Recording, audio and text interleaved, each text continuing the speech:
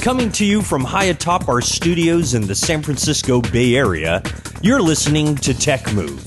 This is episode 48.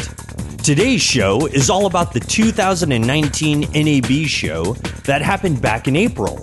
We get to talk to the fine folks at Blackmagic Design, Adamus, ErgoRig, and Zcam, and see what each has to offer at this year's show. I'm Rod Louie, and with me is Keith Moreau. Get ready. It's time for another exciting episode of Tech Move. Let's go!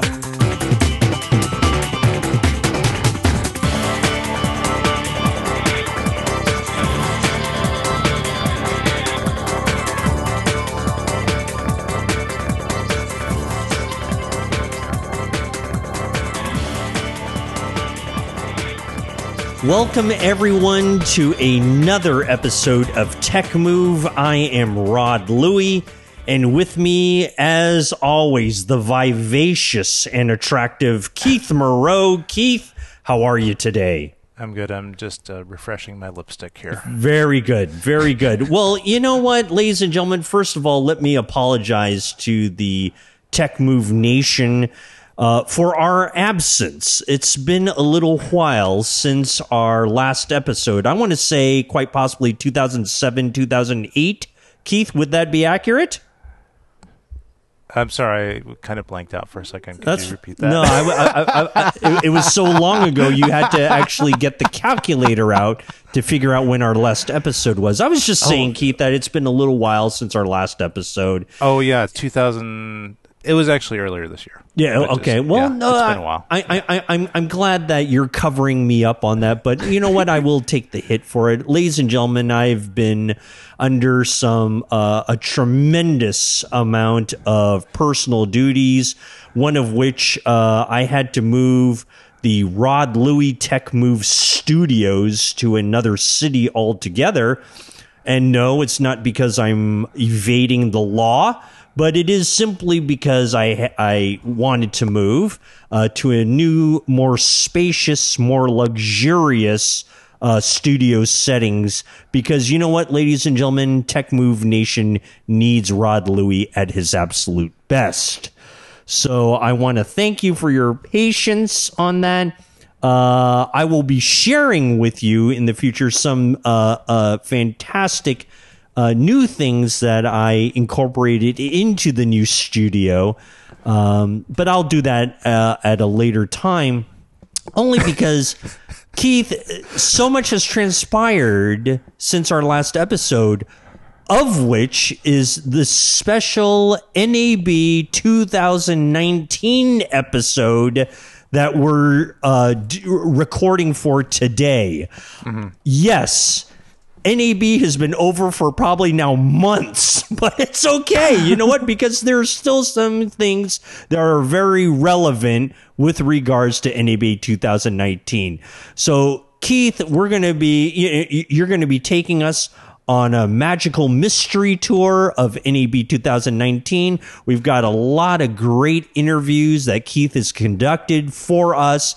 He has been our man out on the street, and we will be getting to that throughout this particular episode. But because there has been some major news lately, we do want to touch on this during this long intro segment that we usually like to do here on Tech Move.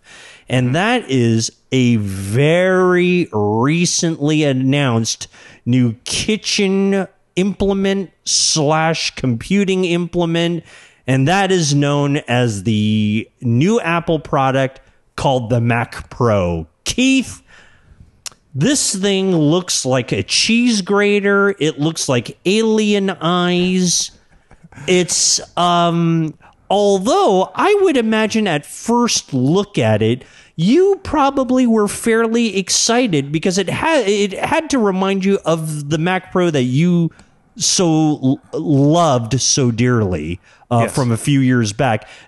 Give me an initial response when you just kind of saw some pictures about it.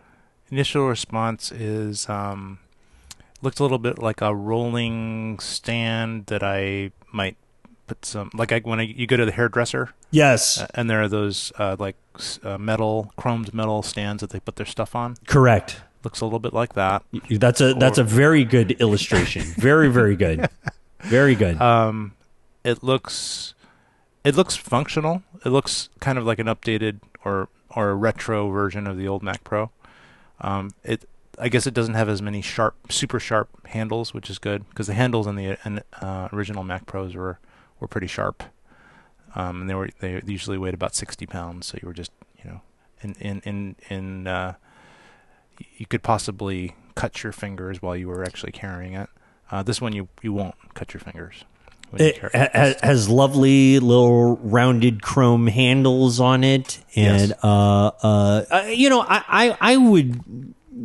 I think it'd be safe to say that unlike the trash can Mac Pro that we've seen over the last few years, this one is very much like a good old fashioned tower desktop. Would you go with me on that one? I think this is definitely a take on the traditional tower. Yeah. It's I don't know how they are able to fit so many slots in there and still be functional and still have a power supply. So they've done some good miniaturization of some product components in there. Because I don't know what the dimensions are, but I don't think it's any bigger than the old Mac Pro. I'm talking about the old cheese grater Mac Pro, not the trash can. Right. The trash can was tiny, but Trash can was tiny. Yeah. Trash can was really, really tiny. But this one at least gives that great illusion of being able to maybe fiddle around with it yourself. Yeah, I don't know if that's true. I have no idea if that's true or not, though. Well, the thing that's kind of cool about it, it's actually got 8 PCI slots, which is 4 more than the previous cheese grater Mac Pro. So that makes it just having those 8 slots makes it more expandable. So that part's good. Yeah. They have their own modules that use up some of those slots. So they have these. I guess they'd be the equivalent of like two double slot wide modules. So they kind of take up the equivalent of maybe 4 slots.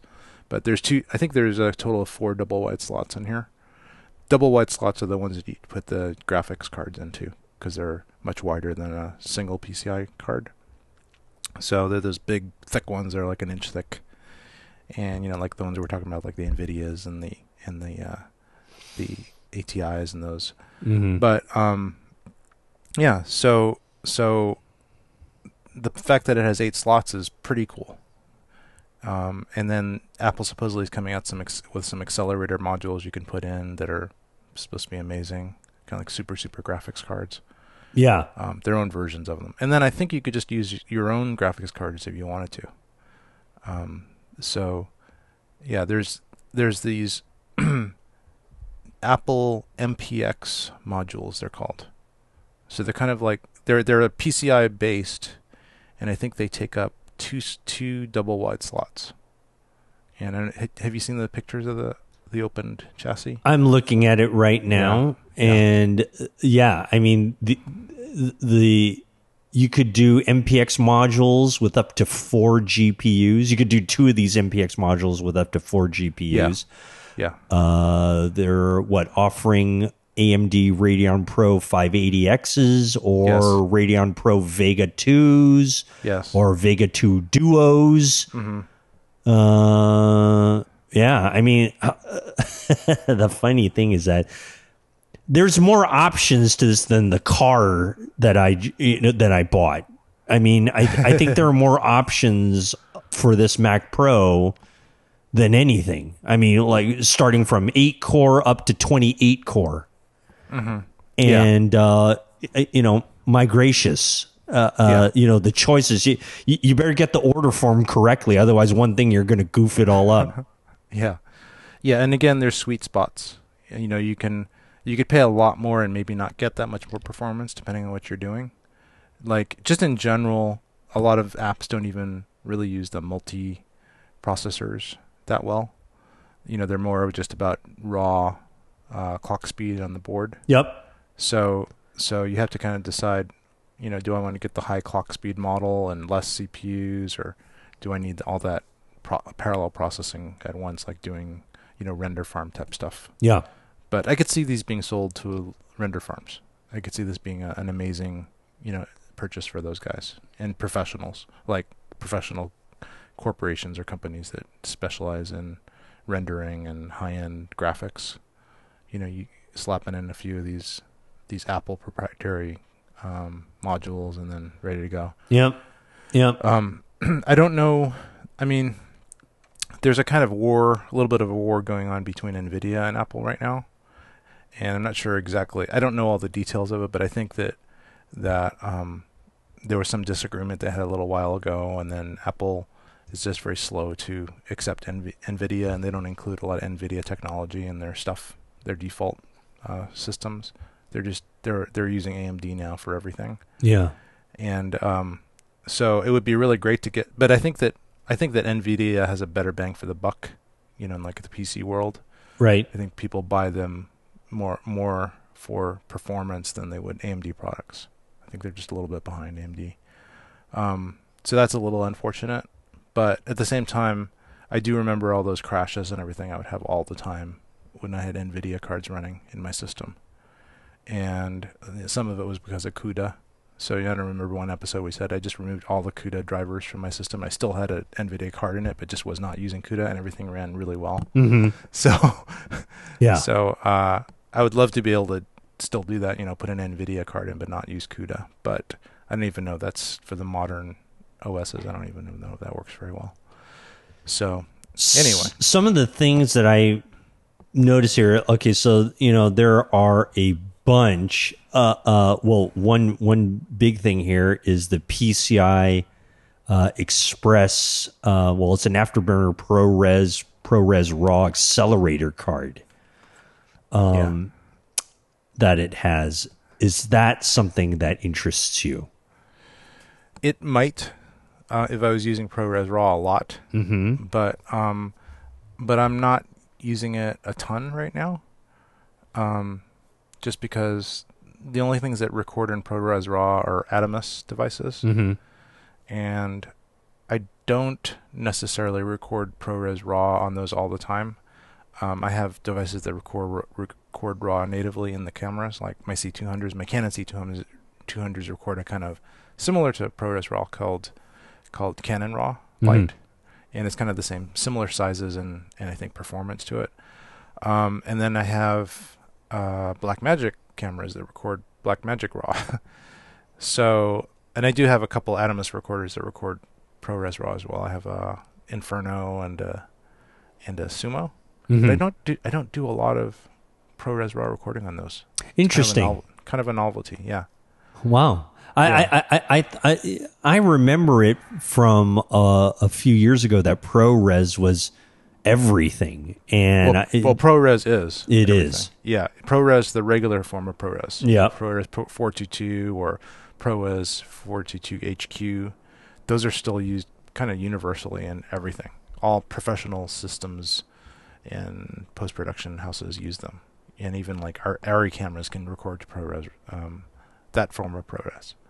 But there's not there. I don't think Apple ProRes has quite caught fire like regular ProRes at this point. Right. Because the reason is that these different camera companies they don't really want to record in ProRes RAW. Yeah. They want to record in their own version of ProRes. I mean, own version of RAW. Their kind of own accelerated, smaller version of RAW that is kind of analogous to ProRes RAW.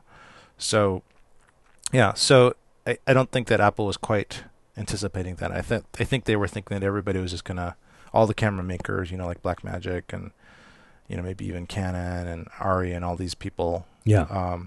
Maybe even Red we're going to start recording in ProRes RAW, and they're not.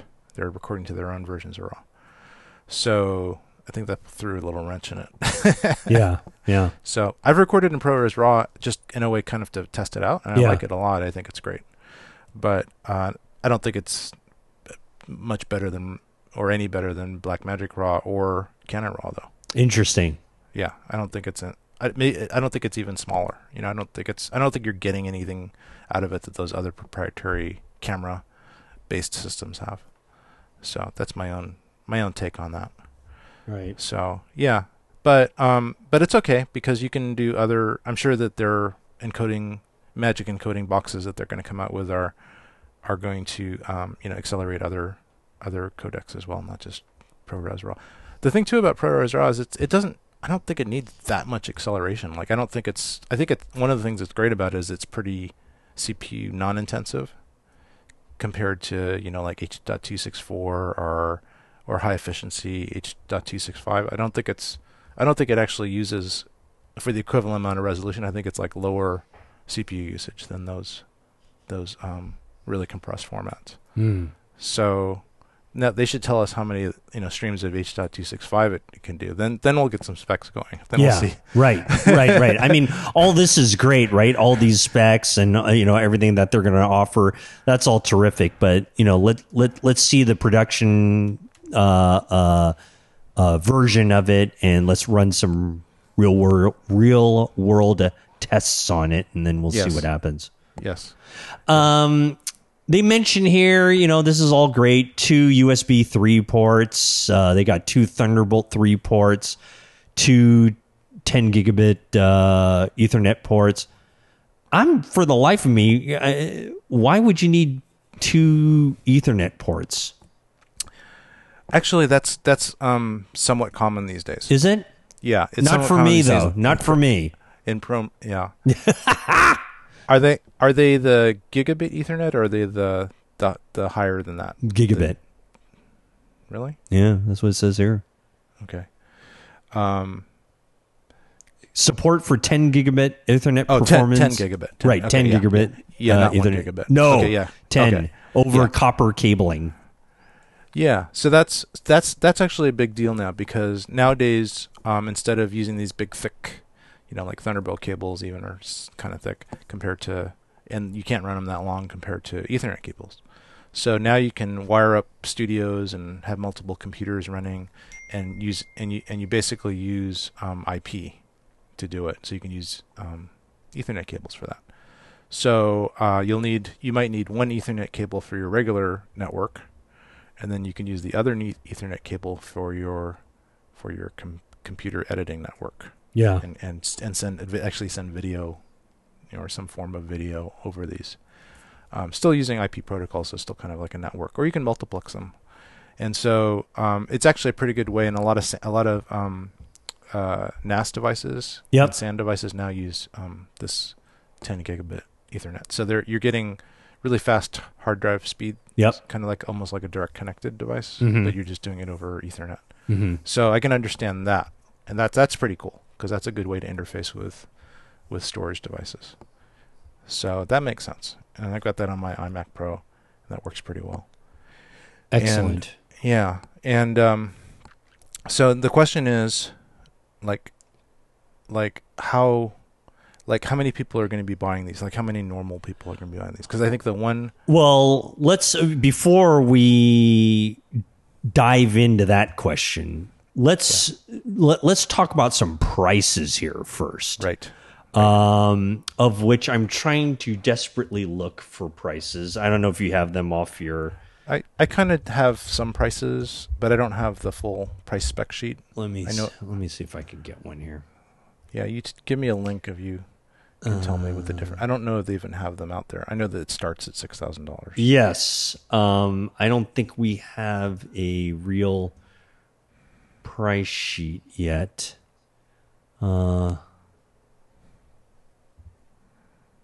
Yeah, bear with me. Yeah, I mean it's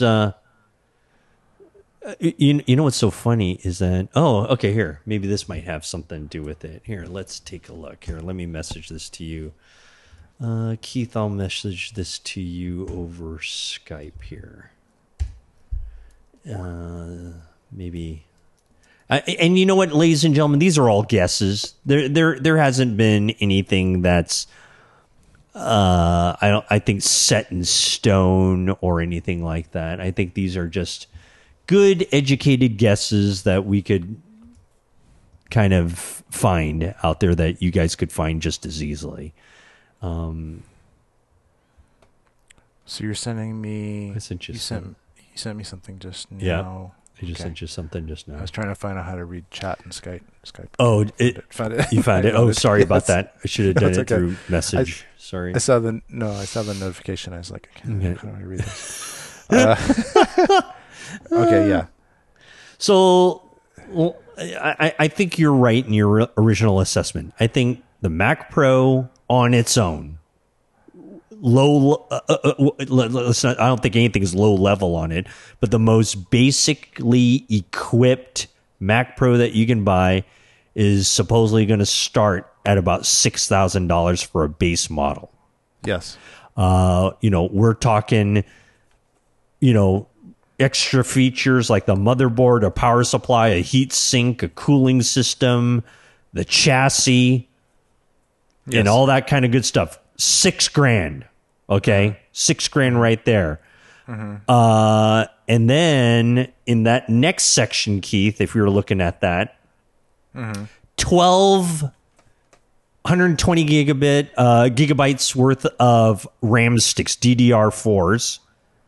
Yes. Is that a real price right there? Is that a real That price? is, but very few people are going to want that much RAM. Okay. That's like 1.2 terabytes or something like that, right? Yeah. Or 1.5 terabytes. So even though the Mac Pro can actually accept 1.5 terabytes of RAM, Nobody's going to use it. very few normal people are going to spend $17,000 for that much RAM. 17.8, Keith. So it's closer to 18,000. Okay, 18,000. Right. It would have mattered. Right. But yes, 18,000 for But if you need the RAM and you're doing something that needs that much RAM professionally, it might be worth it. Right. Because maybe by using one job and all that RAM, you're saving 3 days of work, and you can charge them $10,000 a day. And just in one job, you've made your money back on that RAM. So it's all about cost versus benefit. Right. So all these kind of things that seem really expensive to us, because the people that are benefiting from these super high-end technologies are the ones that can afford to pay for it because it's their business. Right. Because it's a pro.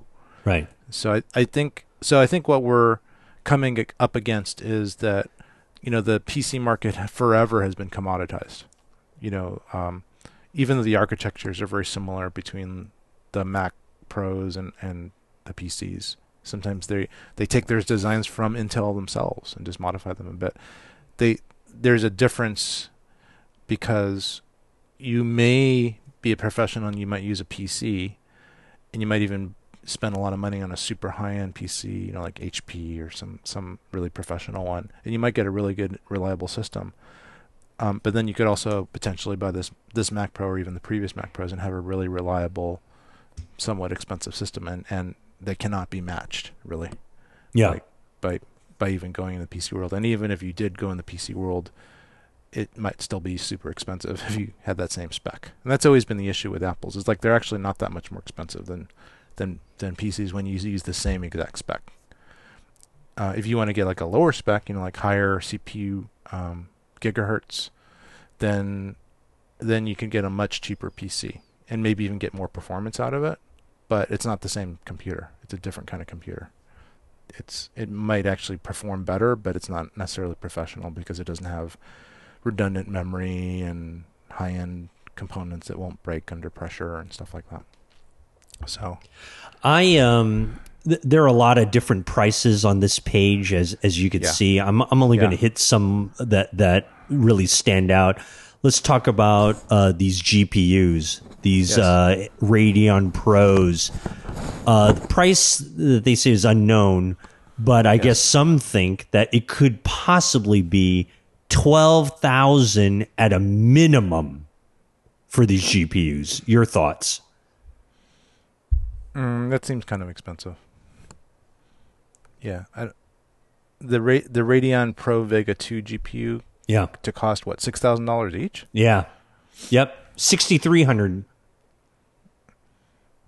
Yeah, and they say they see okay. Yeah, and let's face it, these are all MSRP prices, right? So that maybe that's true. Maybe you can get a deal, but that's still okay. Even 10,000 then for two, which would be a deal. Yeah, you could get those, and then if you needed that much power in your GPUs, then I guess you could afford to buy them. Yeah. I mean, I don't know if I would. I mean, I think there's going to be, if I do get one of these, I don't think I'm going to be spending, $30,000 on it, on this computer. Yeah. I think that's beyond my limits. But maybe 10, even though that seems like a lot. Yeah. It's not really that much more than I spent for my previous computer. Yeah. I spent for a 2012 cheese grater Mac probably like $6,000, and that was with nothing in it, and then adding RAM and other stuff, probably spent more like $7,000 if you add the cards, or maybe $7,500 with the cards and everything else. So spending, and that was a while back. That was 6-7 years ago. Yeah. So considering inflation and the fact that this computer's probably better than that one, I mean, even comparably in time, as far as being advanced, more advanced now than that was advanced back then. Yeah. I don't think 10,000 is necessarily out of the realm of reason. Yeah. I do think maybe 20, 30 might be for me. One thing that I was excited about, but then disappointed about, was also the simultaneous announcement of a new Apple Pro display. Oh yeah, and I think they're calling it the XDR monitor. Correct. So I believe that's the name of it. Yes. Being introduced with the Mac Pro. Yes. And I believe it doesn't mention it here in this article, but is it a 32-inch monitor? I believe it is. Let me see. I don't know the answer. I think it is 32. Yeah. So a 32-inch monitor for $5,000, not including a stand, ladies and gentlemen. So for $5,000, you're going to get this great 32-inch monitor and lean it up against the wall. Okay, that's what you're going to do. You're going to lean it up against the wall, or you're going to pay an extra $1,000 for the stand that was originally meant for that, which is fabulous. So that's $6,000 right there. $6,000 right there. Well, I don't know. There was some promoter, like the P.T. Barnum or one of these guys, that says that said something to the effect of, even bad news is actually good promotion, or even bad information, or it's much more eloquent the way that it was said. But so I feel like this monitor price, this stand price, well, both of them. The monitor's expensive, but it's not beyond reasonability, considering it's competing against $30,000 to $40,000 monitors, really. Because this is, if you buy a monitor for, say, from Sony or some other biggies, and you put it in your studio, it could cost $30,000 to $40,000. The ones that would have the spec. Yeah. So those guys are afraid, because Apple's cut their monitor price by a quarter of what they sell it for. So, but for us, $5,000 is kind of a lot of money for a monitor. It is. It's a lot. Maybe $1,000, $2,000. I spent $2,000 on the 32-inch cinema display. Yeah, and it's right on the cinema display. But I know you've also gotten some newer monitors. Yes. That are, wouldn't you say they're just as good, if not better?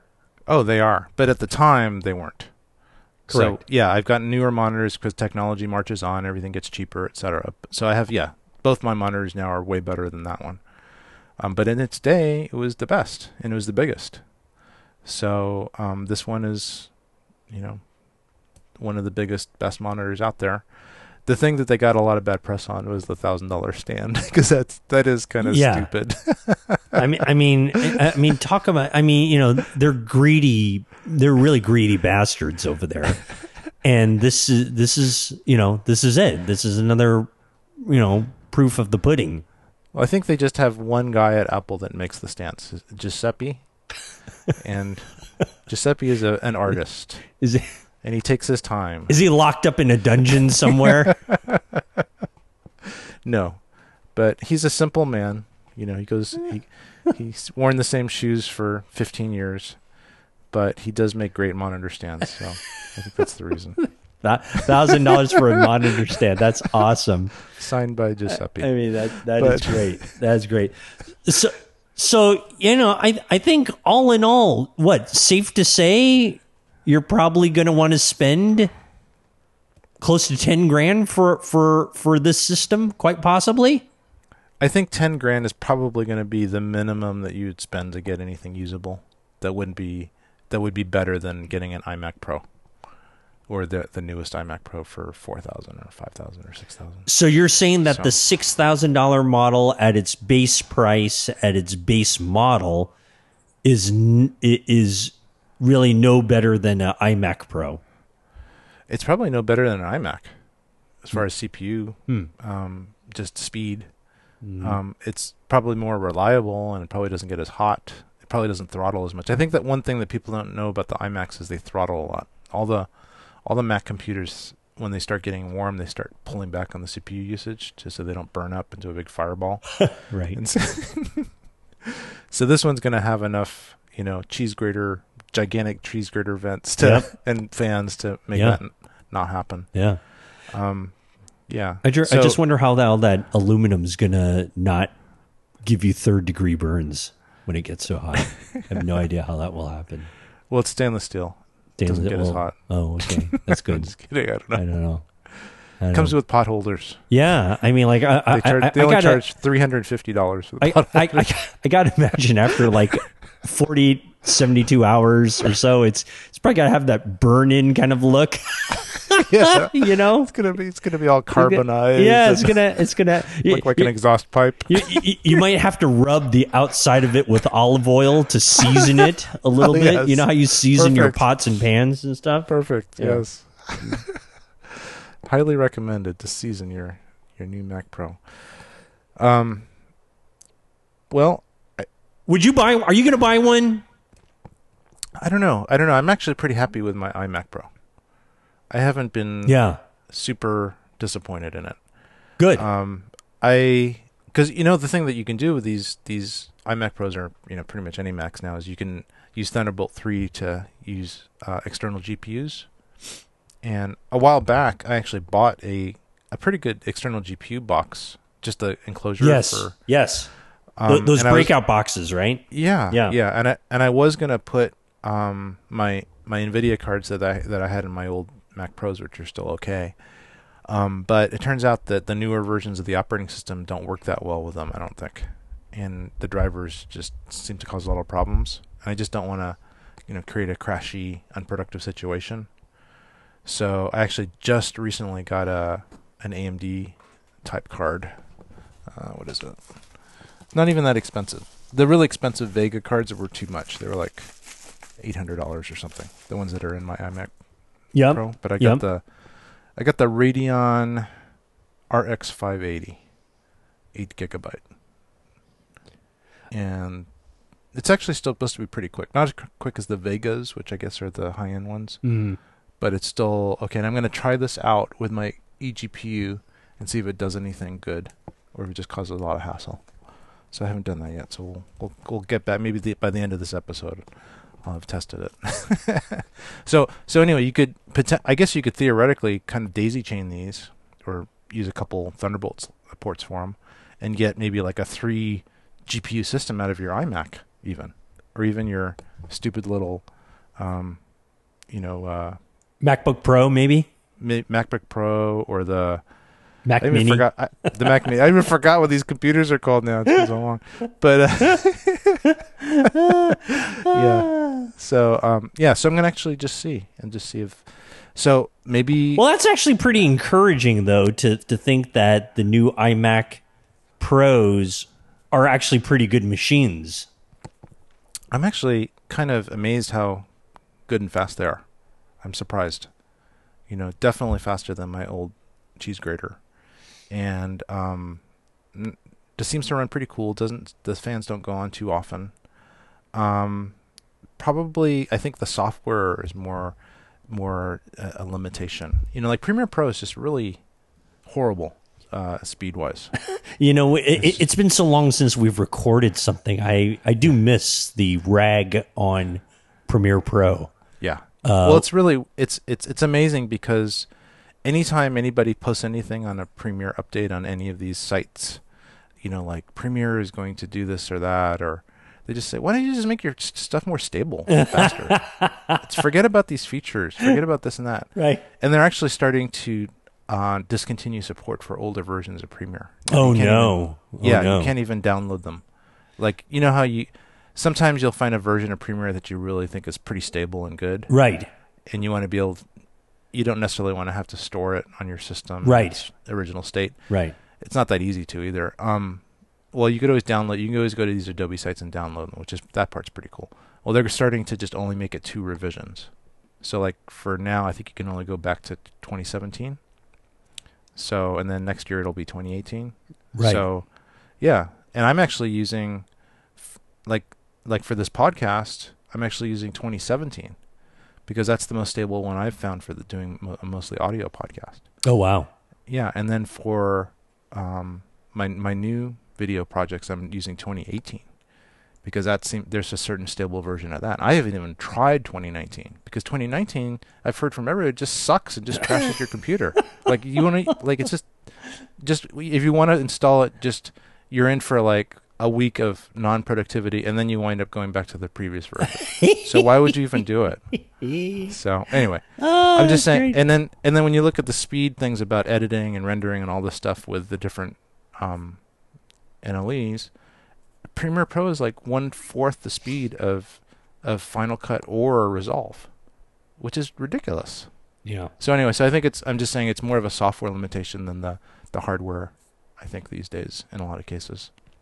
Right. So Right. yeah. Right. But So you know, all in all, to me, Yeah. it sounds as if Keith Moreau, you're kind of in a mode of wait and see on this new Mac Pro. oh yeah.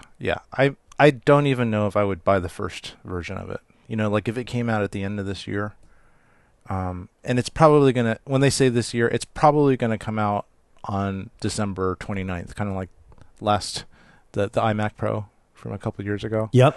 So it's Well, they're saying here. When they say is this going to be released? Would they say fall? Hang on. Let me at the top of the Apple site. It says, "Let me coming this fall."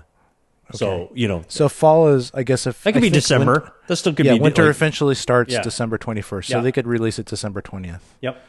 and then you won't be able to buy it because that's Christmas week. So Right. realistically, it's going to be next year. I think we'll have to bet on it and see when it actually comes out. Yeah. But anyway, so it's really not going to be for over a year. Well, from now it'll be 6 months at least before we can even say how great this thing is. You know, where there's enough reports out there where, yeah, it's worth it, or it's a big hassle, or this or that. And then probably a year after that where there's a refresh. So I'm thinking it's going to be a couple of years. But it's great, awesome that Apple's doing it. I'm not putting them down. I think it's great that they're still pushing this Pro platform. Yeah. Yeah. And I would actually have to say this is probably much more in line of what people were hoping for. I know you would have been very pleased that this be the one rather than the trash can Mac Pro. Yeah, the trash can was just That was just kind of novelty, goofy kind of it was thing. goofy. Yeah. It was goofy. It was, in my opinion, no better than an iMac. Yeah. You know, Right. and kind of proved it because you can buy iMacs that are much faster than it these days, and it wasn't expandable. So you're just buying this kind of cool thing, but it's fast for maybe 6 months, and then became surpassed.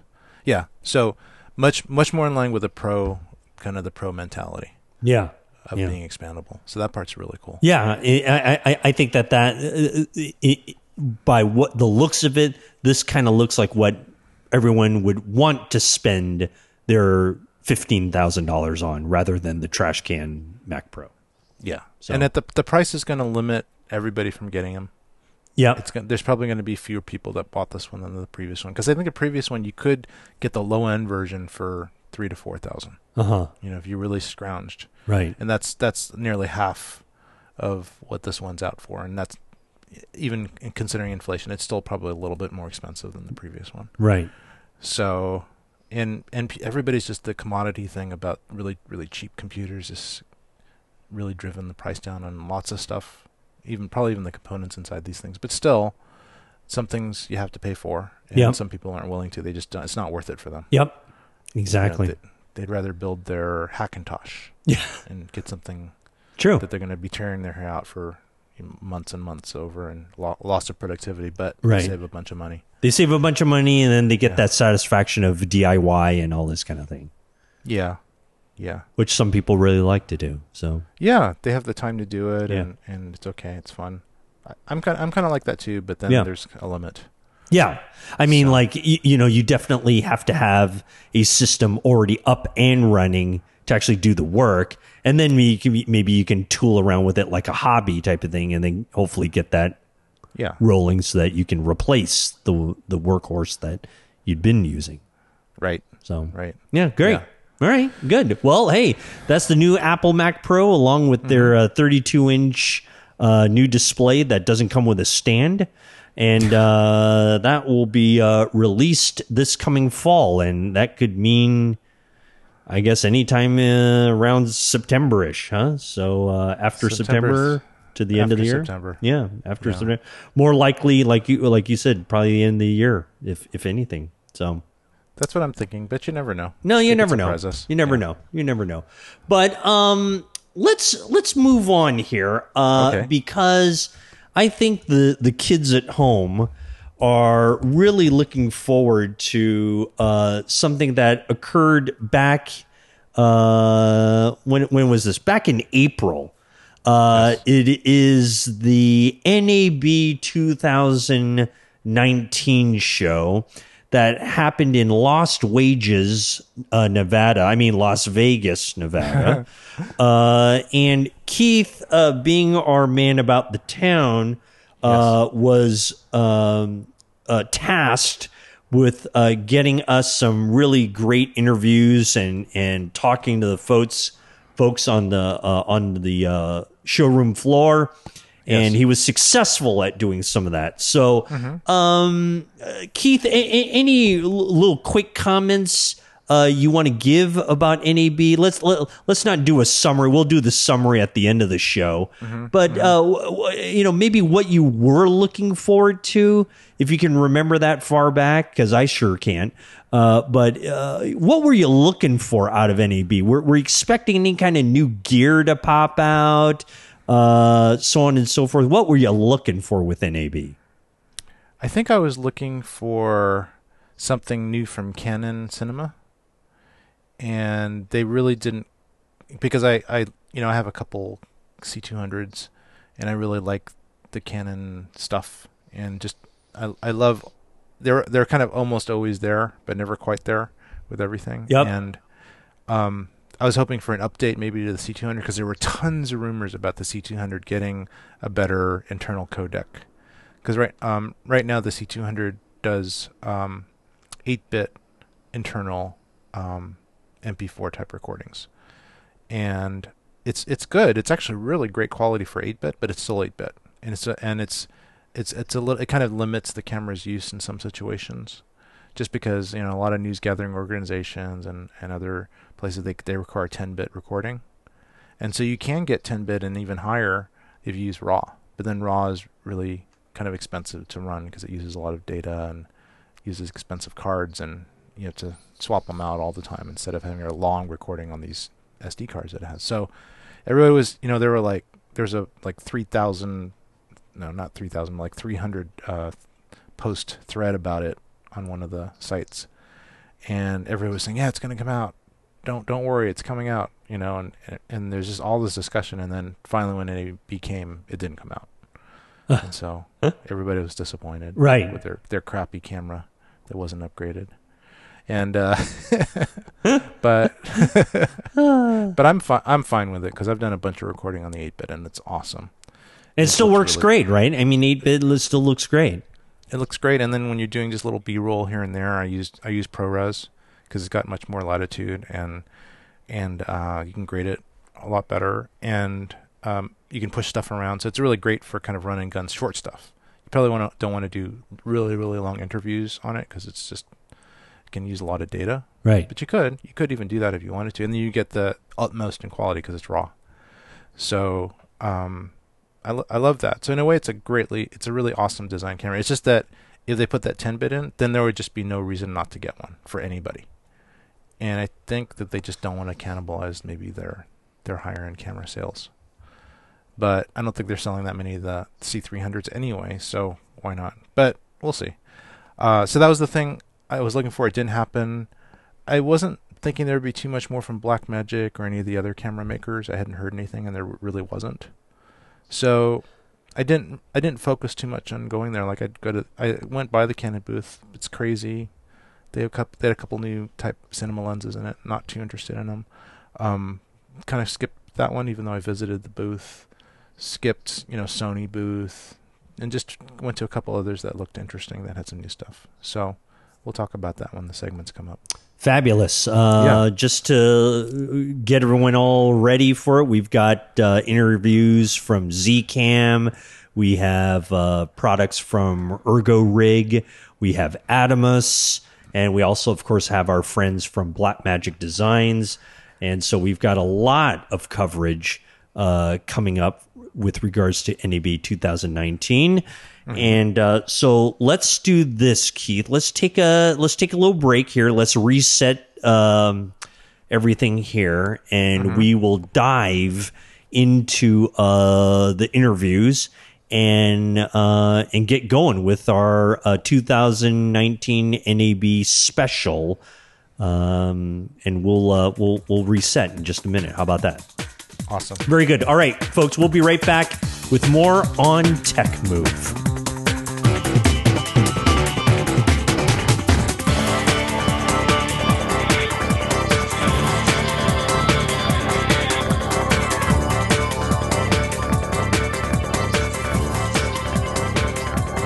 Continuing coverage of NAB 2019 here on Tech Move. It's Rod Louie and our man about the town, Keith Moreau. Keith, we have another special interview with the folks at Zcam that we'd like to present our audience. You were good enough to secure Alan Chen from Zcam, and he's the product marketing director at Zcam, and he spent a few minutes with you talking about a couple of new products that look pretty interesting. I think specifically one that they're really hyped on is the Zcam E2, I believe it is. Mm-hmm. Yeah. Can you explain that to us, what the E2 is? E2 is better than the E1. The E1. And a couple of bucks more, probably, I would imagine, huh? Yeah. I don't even know if they have the E1 anymore. But so the Zcam, and I've seen them couple of years in a row. They didn't start too long ago. But the thing that I love about the Zcam is it's just a box with nothing else on it. Kind of like what the Cinema Pocket Cam, or the Blackmagic micro cameras are. Right. But apparently the image quality on these Zcams is really, really good. So they were kind of famous for the Zcam E2, which is the kind of the equivalent of the Pocket 4K. And it's just a box. It needs all kinds of, monitoring and handles and things like that, but its image is pretty darn good, and it records in Apple ProRes. And then they're also coming out with the Zcam E2-S6, which is the S35 kind of version of it. It's maybe slightly bigger. And then they're actually coming out with the E2-F6. I don't know if we talked about that or not on the show, but anyway, it's actually it's a company to watch, I think, because I think they're going to start becoming more and more popular, and the prices are really, really good for what they do. So are they a direct competitor to Blackmagic Design? Yeah, I would say they're a direct competitor to them. Okay. Yeah. Interesting. Yeah, it's a 4K at 156 frames per second, Apple ProRes certified. Could be in kind of a neat form factor. It literally looks like a big dice. Yeah. It's just it's a little bit like a Red, but I think it's much more, in a way, more usable than a Red out of the box. You just need to plug a monitor into it and then add some storage. So, all right. Yeah. All right. Excellent. Well, let's get to it then. Let us begin our discussion with Alan Chen from Zcam and our very own Keith Moreau right here on Tech Move. Hi, Keith Moreau here with TechMove. We're here with Zcam, and I've got Alan of Zcam, and he's going to talk about some of their current products and some of the new to come products. Hi, Alan. Hi, I'm Alan. Yeah. So here in my hand is our product in the market. It's a Zcam E2, which was announced last year in NAB, and we delivered it in October last year. So it's right on the market. It's a 4K micro four third camera with maximum 120 FPS frame rates. So you can run 4K 120 FPS with this camera. And it has a micro four third CMOS sensor with 13 to 15 stop dynamic range. So it has very good quality of image. So and also we have plenty of interface. So we have Wi-Fi for Ethernet, and we have kind of a USB-C for control and also for external recording. And this camera uses a CFast 2.0 card for internal recording. And we just got the ProRes certification from Apple this year, so you can record ProRes internally on this camera up to 4K 60 FPS. Yeah. What flavors of ProRes? ProRes is kind of high quality video codec. It's very friendly to the post-production. Yeah, because it has bigger bit rates with less compression, and it's more friendly for post-production. Yeah. Okay, so with ProRes, you have ProRes 422, ProRes HQ, ProRes RAW, etc. 422 HQ, up to 422 HQ, and also 422 and 422 LT and proxy. Yeah. That's great. So this is available now. Yeah, it's available on the market. Yeah. Mm-hmm. And can you send out as well to a hard disk recorder? SSD, something out through USB? Yeah, we have a USB-C port at the back, so it can connect to a SSD, external SSD for recording. Yeah, sure. That's great. And then do you have some type of log formats that you also record in? Yes, we have our own log called Z-Log. It's a very nice curve. So, and with our plugin for post softwares like the Premiere and Resolve or Final Cut Pro, we can produce very nice image with our plugin, with our log file. Yeah. And are there any other features like autofocus or anything like that? Yeah, we have autofocus and even continuous autofocusing with human body tracking functions. Yeah, because within this smart body, the chipset has a deep learning module. So with that module, we enable the human body tracking function. Yeah. Wow, that sounds kind of a smart cam. Yeah. That sounds really good. Yeah. How would you compare this to, say, for example, the Canon dual pixel autofocus? To what? How would you compare this autofocus to something like the Canons or the Sonys? Yeah, they are very good at autofocusing. Our focusing is not that fast, but it's still usable. Okay, so it's contrast-based rather than some other pixel-based. It's not pixel-based. It's not contrast-based. I mean, yeah. Okay, so it's a little more advanced than contrast-based, but it's not like a dual pixel. Yeah. Okay, that's great. And then how long, for example, we've got a 950 battery on here? Use the standard Sony NPF battery plate. So, for example, if you use Sony NPF 970, it can run continuously at least 4 hours for continuous recording. Wow, that's amazing. Yes, because our advanced technology, the power consumption is very efficient. Yeah. That's great. Okay, I noticed there's some type of display here, but it's not a video display. It's a control display. It is a video display. Oh, really? It's a full color video display. You can see you can actually preview with it. It's actually small, but it's usable. Oh, okay. And then you have some type of also video output to monitor? Yes, we have a full type HDMI, so you can output up to 4K 60 FPS to a monitor. Yeah. Mm-hmm. Wow.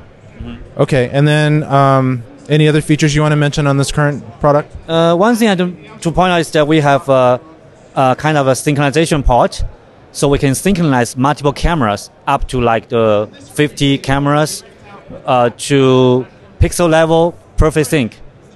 Yeah, because we have been doing in the last 2 years we've been VR cameras, so we are kind of good at the camera syncing technology.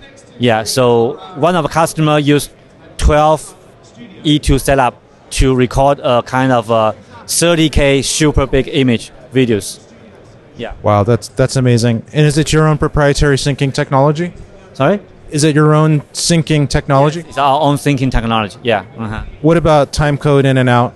And we support timecode, and also we have a kind of accessory called timecode adapter, which can receive timecode signal from external devices. Yeah, we just released this accessory recently. Yeah. And that goes in the serial port? Yeah, it goes with the serial port. Yeah. It's kind of accessory adapter onto it. Yeah.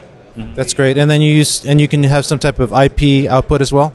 Yes, with the Ethernet port, we can control the camera remotely with the PC software, and also we can fetch the video stream with that port, so you can do live streaming with this camera. Yeah. Wow, this is great. So what's the weight of the camera without the cage and the battery? It's 760 gram. Yeah, because it's metal housing, full metal housing for better heat releasing. So actually it's very tight and not heavy actually. No, it's about less than 2 pounds, right? Yes. It's less than 2 pounds, yeah. Like 1.5 pounds. 1.5 pounds. Yeah, you're right. Yeah, right. Wow, that's pretty cool. I assume that these work well on gimbals. Yeah, it's well because it's a cube and it's very solid. So it's easy to get balance on the gimbal. You can see over there, we can fit on most of the gimbal on the market. Yeah, works well. Yeah. Wow, that's great. Okay, so this is the current release, and how much does this cost? This is $2,000. So it's available on BH right now already. Yeah. Mm-hmm. Wow, that's great. Okay, so now we're going to talk about some upcoming camera. Yeah. This is our new model. We call it the Zcam E2/S6. Actually, why we're doing this camera is after we released E2, we got many feedbacks from our customer. They're happy with the image quality, the performance, but the only limitation is the sensor size, Micro Four Thirds, and the lens mount, Micro Four Thirds. So they want a bigger sensor and a bigger lens mount to do even filmmakers. So we kind of introducing our new model like the Zcam S6. It's a 6K Super 35 camera with a similar camera design and a similar size of E2. You can see from this one. The only difference is that the lens mount is bigger because we have a EF lens mount here, and we also have a PL lens mount option. Yeah, and also we were starting on Micro Four Thirds lens mount at the same time. Yeah. So with this camera, you have a bigger sensor. You get a better image quality, and and you can fit to more lenses. Yeah. Mm-hmm. Same autofocus capability? Yeah, because we share the same hardware and software platform with Zcam E2, so most of the function are the same on the Zcam E2 and the other variants. Yeah. Wow. Pretty cool. And then what is this going to go for, and when is it going to be released? This one will be launched in October this year. Yeah, so it's kind of 6 months later. Yeah. Any idea in the price? It's $4,000. Actually, $3,995. That sounds like a really good deal. So I just became familiar with Zcam pretty recently, like maybe a year ago. So tell me a little bit about the history of Zcam and some of the previous products and things like that. Okay, actually, Zcam, our team kind of started a company 6 years ago. We start from, actually, our founder is very professional in the imaging and video industry. So we have kind of introduced our first Micro Four Thirds camera E1 in 2015, which is the smallest Micro Four Thirds camera in the world at that time. And after that, actually in 2016 and 2017, we have been making several professional VR cameras, including 360 and 180 VR cameras, a whole series. But back to last year, from 2018, we back to focus on the kind of high-level video cameras, the 4K video cameras. So we built an E2. Yeah. So our team is mostly the engineers. They are quite professional at the video, at the imaging, at the color science. Yeah. Mm-hmm. That's cool. One of the things that is really hot now is recording RAW. Do you have any plans to do that? Actually, we are working on the new firmware for E2, with RAW enabled. So with the firmware update, even with E2, you can record RAW internally. Yeah. Are you going to be possibly recording in Apple RAW or some of the other lighter RAW formats? Apple ProRes RAW, I don't think so. Yeah, but we have ProRes already. We have RAW, so it's already many options for the customer. Yeah. So you're going to record in your own flavor of RAW? Yeah, it's our own RAW. It's our own RAW. Yeah, because we want to control the quality. Yeah. Okay, that's great. Well, thanks so much, Alan. You've been really, really, really helpful. I actually really love your camera. I love the smallness of it. I could see this going maybe at the end of a big boom pole, like as a jib or on a smaller gimbal. I have some other small Micro Four Thirds cameras, but this is very, very intriguing to me. So I'm really glad that you gave me this interview. Yeah, thank you, Kes. Yeah. Keith Moreau signing off for TechMove NAB 2019. That's our friend Alan Chen from Zcam in our continuing coverage of NAB 2019. It is Rod Louie and our man about the streets, Keith Moreau. Thank you very much for getting Alan to talk with us. The E2, very interesting product here. It's a it's this 4K 160 frames per second 10-bit color. And I asked you during the production meeting, it looks like it's Micro Four Thirds. Yeah, the original one that's I think the most popular is the Micro Four Thirds, and that's been out for a while, maybe a year. Mm-hmm. And I think they've sold a lot because I see them talked about in a lot of areas. Kind of like a Red, kind of modular. You know, it's just a box, and you have to add everything to make it work. But everybody has these things anyway. You know, you have hard drives, you have monitors, you have handles. You know, so in a way, it's just like a little cube that you can just add things to make it work. But the thing that's kind of intriguing is they have a Super 35 sized one, and that's 6K, so it's pretty high resolution. And that's not out yet. Is that correct? I think it's close to being out, but it's not quite out yet. Okay. Yeah. Even at the time of this recording, because you know us, we're pretty far behind. I don't think it's quite out, but it's because if you go to their website, you can only order the Micro Four Thirds ones. Yeah, nothing's there. You know. Yeah. So, but he told me they're coming out soon. What's really interesting, which I think, if they can actually get it out at the price point, which I think is about 5K, is the full frame version. And there's a 6K full frame version, and there's an 8K full frame version. Wow. And that's pretty cool. I think that at least the 6K full frame version is going to be like a Red killer, if it actually is a good camera. So okay, so we need to be on the lookout for that. Yeah, I think so. Interesting. That's something that I would possibly consider. Okay. Just for that full frame look. That's great. That's great.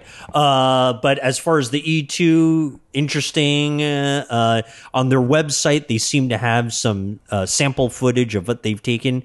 Looks pretty good. Yeah. You know, we'll see. I just wonder what it is that you would have to add to it to make it useful for you, Keith Moreau. For me, I would probably have everything I need to make it useful for me, because I already have a bunch of peripherals for all kinds of things. I have small monitors, large monitors, handle rigs, hard drives, lenses. So I could actually just get this camera and it would actually work. I wouldn't have to personally buy anything extra. Yeah. But you do need to add things to make it work. You can't just buy it and it's going to work for you. You at least need an external monitor. You would at least need a hard drive and some storage.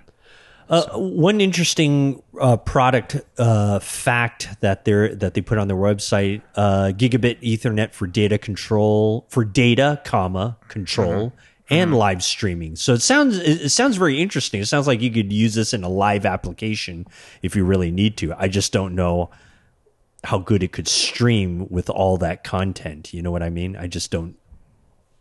Yeah, I think it's, just like Blackmagic has Ethernet outputs and things. I think, lots of cameras are starting to get that, and I believe that that's a great feature. And they're going to sell a lot to the kind of more of the broadcasting market for that reason. Okay. Yeah. Good. Yeah. Good. All right. That is the Zcam, folks. So thank you very much, Keith. Let's take a break. and we'll come back and maybe finish out this special NAB 2019 edition of Tech Move. We'll be right back. All right, I'm Rod Louie, and with me is Keith Moreau from Tech Move and our continuing coverage of NAB 2019 from Las Vegas. And our next interview that we have is a very interesting rig. It's something called Ergo Rig. And Keith was able to secure an interview with the inventor, and I'm going to say the founding person. His name is Jesse Feldman of Ergo Rig. And Keith, this is something I know that you're always very interested in as far as these types of back-saving, arm-saving, body-saving equipment assistance devices. Yes. From the very beginning, I always thought that it was a pain to have a gigantic camera on your shoulder. Or on an outstretched arm so that you show every shake on a camera when your muscles are completely collapsing from the strength required. Yes.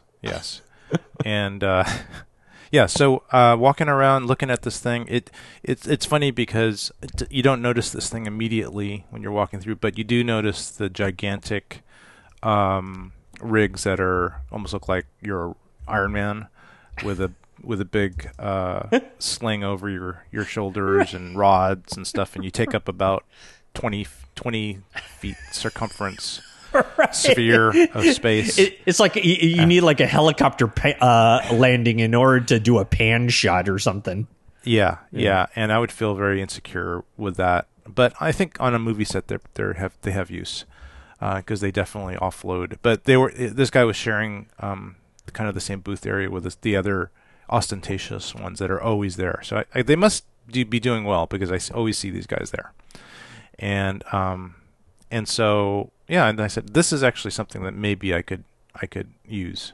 And so so I went there, and he's a really nice guy. He turned out he's actually a fairly accomplished camera operator and cinematographer. Yes. So he actually shot a bunch of series that we know. Yep. One was Sons of Anarchy. Yep. And I'll talk more about that in the outro about what he told me. Okay. Sounds great. Well, let's get to that because it's a very interesting product that he's got. Again, company's called Ergo Rig, and you spell that ERGORIG. And our guest today is Jesse Feldman, who speaks to our very own Keith Moreau on the floor of NAB 2019 right here on Tech Move. Hi, this is Keith Moreau with Tech Move Podcast, NAB 2019. We've got Jesse Feldman here with Ergo Rig, and Jesse's actually the inventor and developer of the Ergo Rig. Hi, Jesse. How you doing? Good. So tell me a little bit about your Ergo Rig and all the functions and how it started, etc. Yeah, so Ergo Rig is to protect camera operators. As camera operators, we do handheld all the time, 12 hours a day, big heavy cameras, and it takes a toll on our bodies. And we should be able to be healthy. We should be able to go home and pick up our kids and do everything else. After 18 years of cameras on my shoulder, it took a toll on my body, and I'm way too young to have a back broken like it is. I did 2 seasons on Sons of Anarchy, which is all handheld, and that was kind of the nail in the coffin for me with a big camera and not being able to do handheld just with the camera on my shoulder anymore. And so I wanted to keep doing it, and that led me down the road to making this. This basically has a false shoulder that sits above your normal shoulder that you put the camera on and you operate just as if you were holding a camera on your shoulder. It just doesn't have the weight on your spine. So all the weight is transferred to your hips, which can take a lot more weight without you noticing it, and it feels like you're not carrying anything, and you can relax and breathe and just operate the camera. So this takes all the weight, you just operate it. Wow, that's awesome. So tell me about the history of how long ago did you think about it, prototypes, manufacturing, all the fun details. Yeah, so I was working on Neighbors 2, and we were doing long improvisational takes. Seth would just keep going and going and going, and it was a Studio Alexa, and it was all handheld, so we just stand there with cameras on our shoulders, and it was too much. So we ended up using like pogo sticks to basically support the weight of the camera, but it wasn't really feasible because every time you have to move, you have to lift up. And it just didn't make a lot of sense. So that got me thinking, well, if all you need to do is transfer the weight, there's got to be a way to do that in a mobile way. And that led me down the road of this. So, you know, it's probably 2.5 years of prototyping, maybe a little more than that, and development and getting different features and feedback and this and that. And so we're finally releasing it here at NAB. That's great. And how has the response been? It's been great. It's been really good. The last couple of months, I've been giving demo units to friends working on different shows, and it's been really good. You know, it's fun to see here, giving it to some random person I don't know, you know, seeing their skeptical face, putting the camera on their shoulder and seeing this, like I've witnessed this moment 100 times now of just people just with this aha moment of, oh, that's easy. Like, why didn't somebody do this before? And it's not rocket science. It's just, you know, it works. And I think they're envisioning spending 12 hours a day with heavy cameras on their shoulders and being able to go home at night and sit down on the couch and be okay. And I assume that you use your own product? I do. I very much do. I actually can't do handheld without it now. Like physically, a cinema camera on my shoulder is too much weight for my broken back. I'm just in pain. So I use it for everything. Wow, that's awesome. So you want to talk about it in detail? Tell us a little bit about what it's composed of and how to adjust it. Sure. So it goes on your body like this. Now, are we getting the whole frame?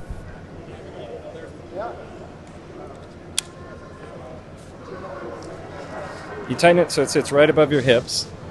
You get the middle strap. This basically keeps it all next to you, so it is an extension of your body rather than a separate piece on your body. You get them both tight, and then on the front and back, you adjust the height through here. This goes up and down for different body types.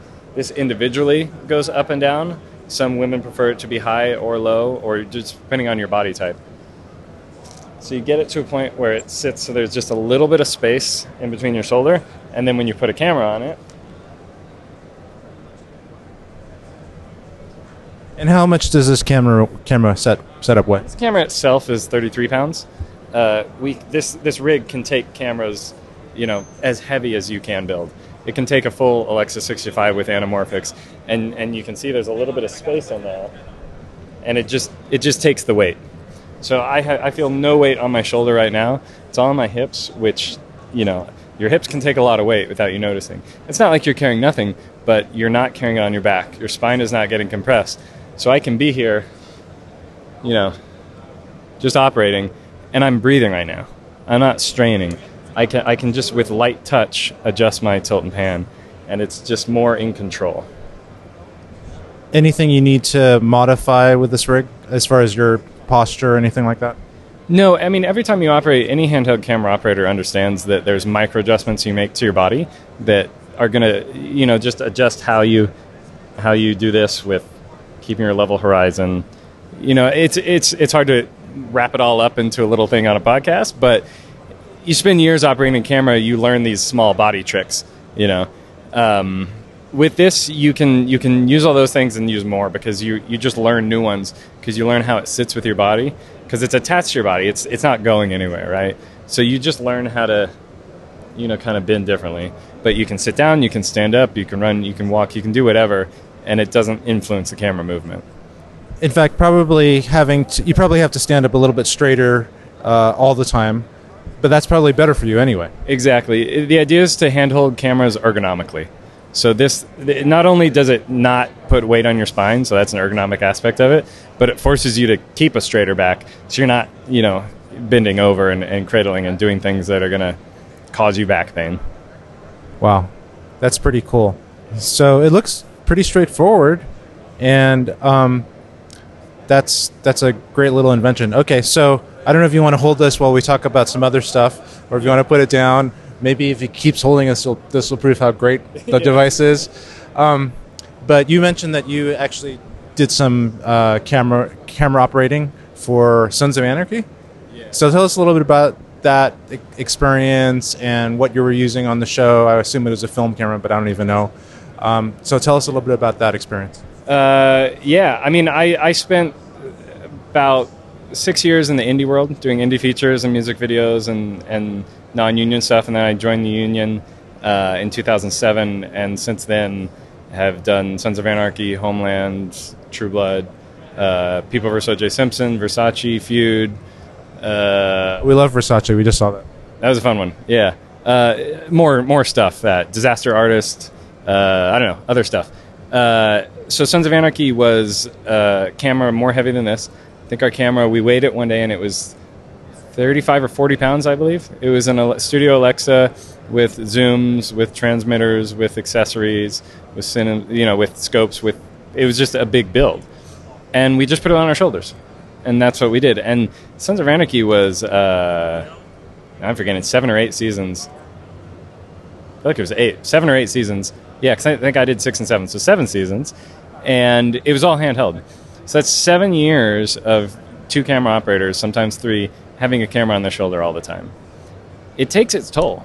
After I did Sons, I did a few episodes of Veep, and that's, again, similar build, similar camera, and you're just all on your shoulder, you know. After enough time, that takes its toll on you, and you can't do it anymore. And there's lots of operators who have broken backs and, slipped discs and all kinds of problems just from having a camera on their shoulder. So we need to, as a community, come together and take charge of our bodies and keep ourselves healthy. So I'm also a camera operator, although I don't usually operate cameras this gigantic. I usually operate much smaller cameras in this kind of new digital age of, this camera's, in its day, it was probably $100,000 to $200,000 with lens and extra. I'm talking more like under $20K type cameras.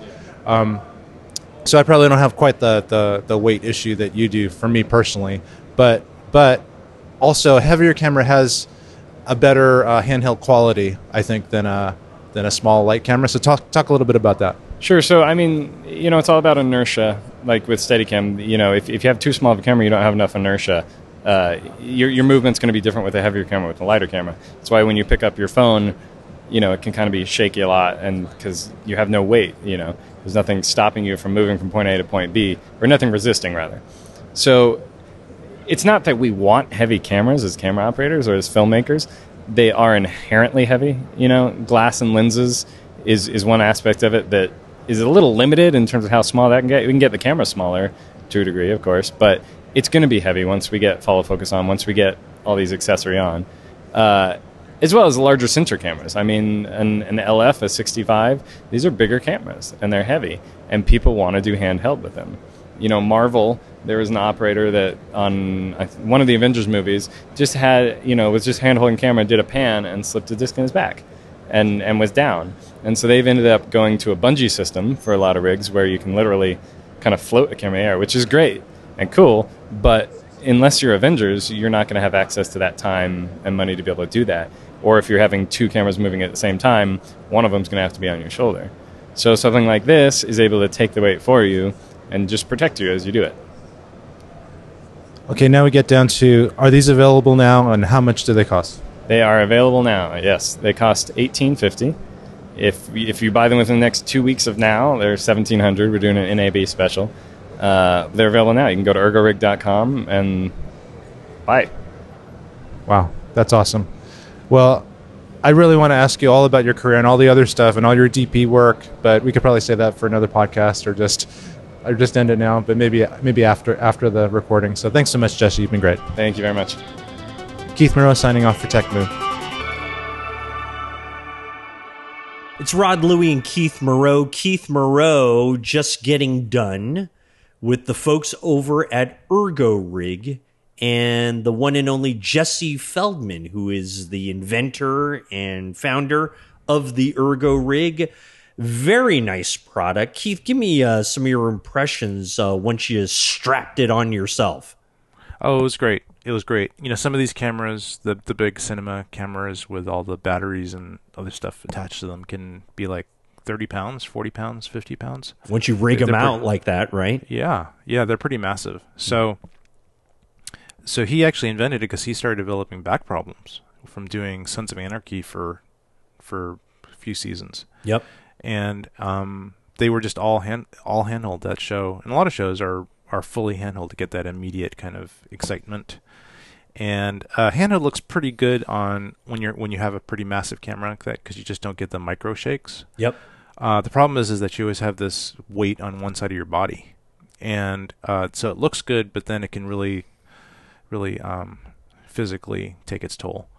So the ErgoRig, it's a really simple concept. It's just a waist belt, so it puts all the weight of something on your hips, kind of like a big backpack would. They're hip based, and your body's much easier, can carry that much more easily without straining your back, because the load is not on your back, it's actually on your hips and legs. So and then it has this kind of loop that goes up around your back to your front, and just clears your shoulder just by a small amount. So this strap is not actually resting on your shoulders. There's a little bit of airspace in between, and you can adjust it. Of course, different people have different body lengths and things, so it's adjustable. And then it's got a kind of a grippy pad on the top, and then you just put your shoulder mounted camera on top. Nice. And it just totally isolates the weight from your shoulder, so it's not pressing down by unilaterally on your body. And I could see this being super popular for all the camera operators out there in Hollywood, or anybody else that carries a big shoulder rig around. Not appropriate for documentarians like yourself or anything like that, because the rig, I mean, you got a C200. I mean, is that still manageable for you? I don't mount it on the shoulder that much, luckily, but when you rig it out, it can get kind of heavy. It can be like 10-15 pounds. If you put a big heavy lens on it and you have all the extra stuff going on, it starts getting kind of heavy. So it is possible that if I were in a shoot where I would be standing up all day, and needed to have this on my shoulder, with a little bit bigger rig, a bigger camera rig, that I could possibly want one. And they're not that expensive. I think it's like less than $2,000, like $1,500. So it's kind of in the same price range as the easy rigs, which have a different concept. Yeah. But it's just for shoulder. There is a way that he said you can kind of use it to also do handheld, where you put a strap around it.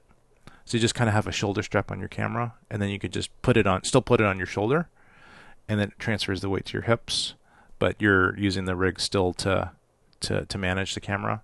I feel like it's a little bit less convenient to do that than just holding a camera. But I think it's primarily just if you're going to have it on the shoulder all day, a really great thing to have. For me, I probably won't get one right away. I have other solutions for the smaller cameras, but still, I really like the concept. Great.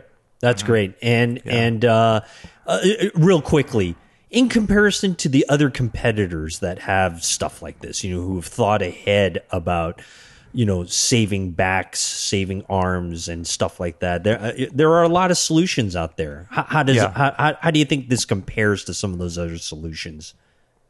I think from a simplicity point of view, it's in a way easier to get the shoulder handheld look.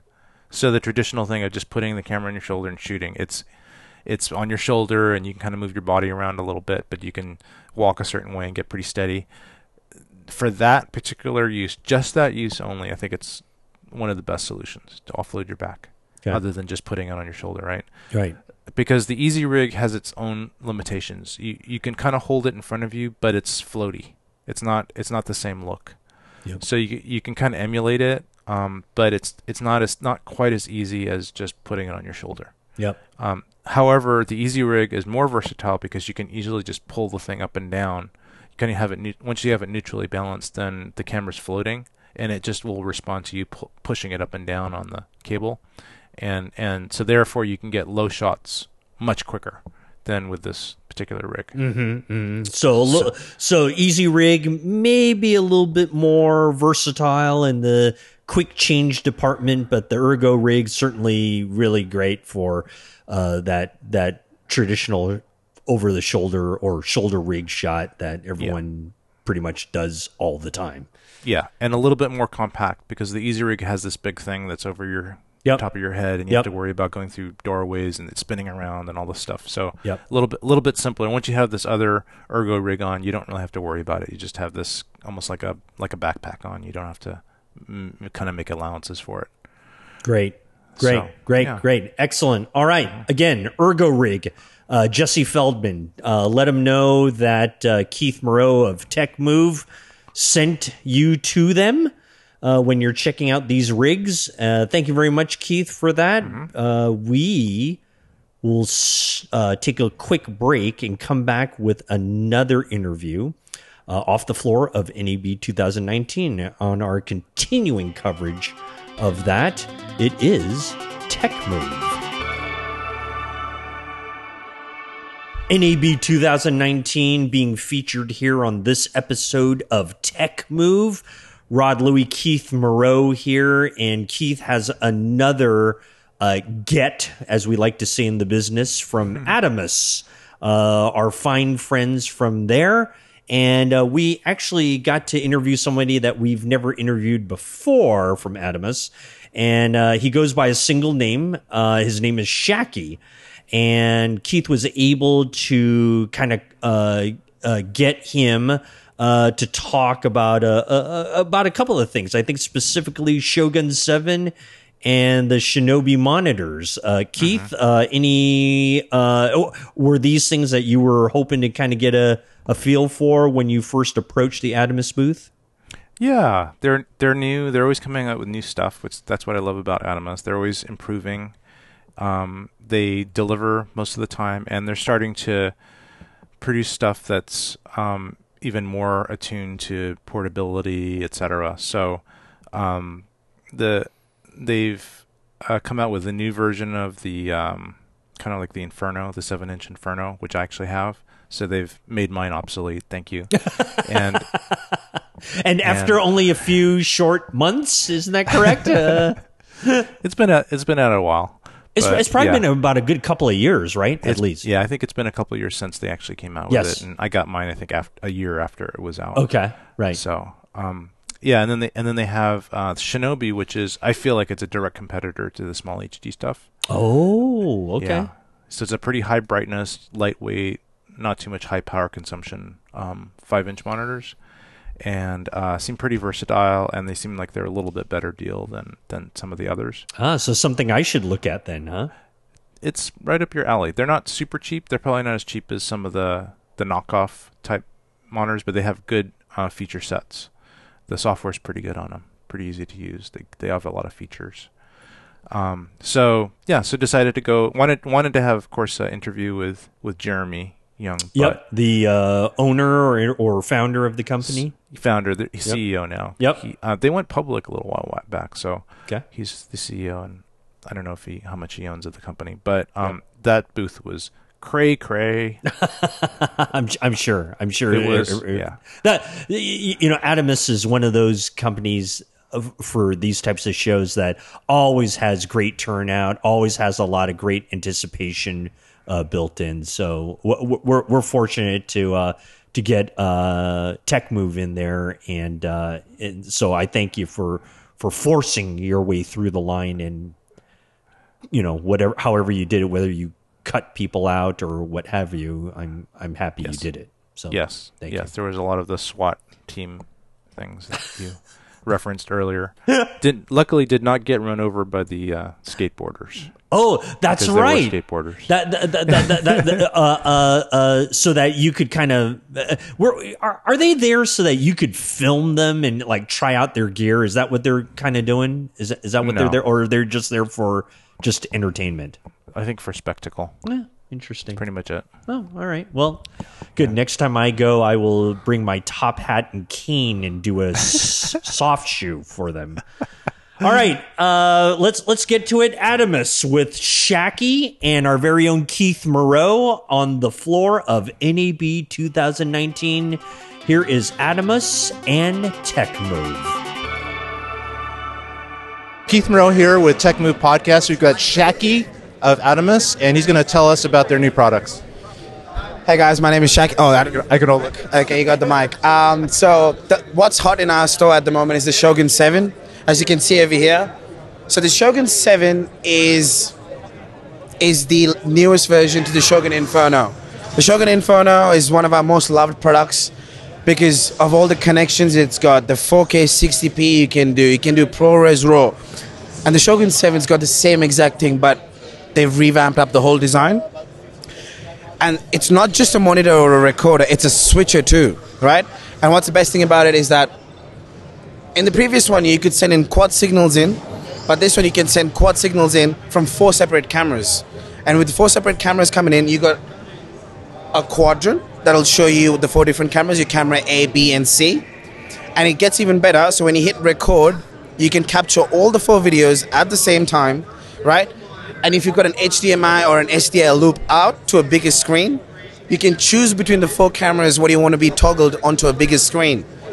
So what happens is that when you choose that, at the same time it's being looped out to a bigger screen on what's being toggled, and at the same time they've got an XML file that's been generated on the back that's showing you all the transition points. Okay, so once you're done recording, you hit stop, you end up with 6 files. You got 4 ISO files that are individually recorded.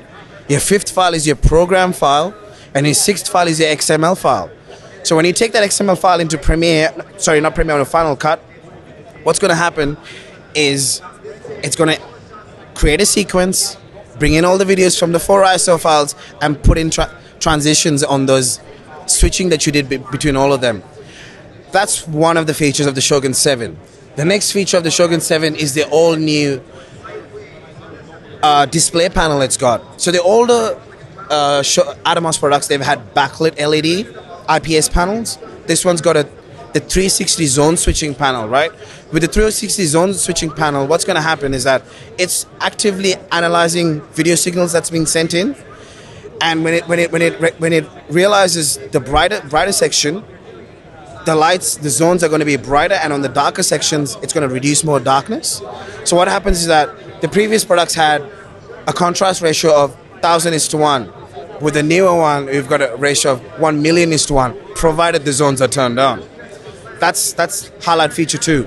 Highlight feature 3 is it's got Dolby Vision enabled in it. So when you connect your device onto a Dolby Vision enabled TV, it's going to be able to figure out what kind of a signal is coming in.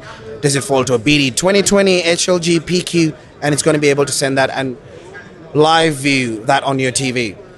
Wow. Okay, so when you're talking about the multiple inputs, up to 4 inputs, SDI, HDMI, both. So we've only got, I can show it to you over here. Please. So we can see over here, we've got 4 SDI ins. You got a SDI out and a Genlock, right? You can only put in 4 SDI inputs, right? You've got 2 3G connections and 1 12G out, 12G in. The output's going to be a 12G out and an HDMI out. So it's limited to SDI connections for the inputs. And for HDMI, you've only got 1 HDMI input. But you can also, just like the old Shogun Inferno, sorry, I'm going to take that out again. You got an XLR in, so you can connect analog audio onto that. That's awesome. Okay, so I've actually got this older Shogun Inferno, which I just bought, so I'm sure you'll be able to give me a refund and I can get this one. But, no, I'm just kidding. I got this a while ago, and it's actually a really nice monitor. Like, I still would happily tell people, like, go with the Shogun Inferno. It's great. It does the same exact thing. It's got a different panel. But if you're into switching, please go with the Shogun 7. And obviously, it's future-proof. You know, it's not just a monitor recorder, and it's a switcher. So if you've got an event coming up, you've got your one-stop solution, all 3 in 1. Whereas with this, you're an on-the-go fly recorder. Go for it. Are they dimensionally the same and weight-wise and construction? So in terms of the size, they're exactly the same thing. But what they've done is that they've revamped the design. As you can see, this is a bit more cool tech, like, yep, for the boys kind of vibe. You know, you see what I mean? It's got those extra bumpers, whereas this is more clean and sleek. It's following the new Ninja style, right? So much more sleek design, and just super simple to use. And I forgot the most important thing over here, the operating system. So this one's got the old operating system, which was great, right? Lots of menus, lots of options, a bit colorful. But this one over here, It's super sleek. It's got the Atom OS 10, which the Ninja even supports. Everything is intuitive, right? All your graphs have been updated. You can maximize, minimize them. You've got your focus peaking, which you can tweak up, and they're all just been improved drastically. And everything is just like all under one display instead of having things spread around. But yeah, the Atom OS 10 is pretty damn cool. And I have the Shogun over here, and that's upgradable to the 10, right? That's the Sumo 19. Yes, so the Sumo 19 at the moment, we've got a firmware update that's actually functioning at the moment, where you can do this switching, and that is going to be released, I'd say, in about, I can't give you a time frame, but after the NAB show is done. That's what we've been promised by the engineers. That's going to get the same operating system as well. That's awesome. Okay, so we've covered the Infernos, the Shoguns. So now we're going to cover, maybe the Shinobi, the monitors? Yeah. So the Shinobi was released this year. So the Shinobi HDMI came out first. Then we released the Shinobi SDI, right? So the Shinobi HDMI goes for $399. The SDI version goes for $499. Does exactly the same thing.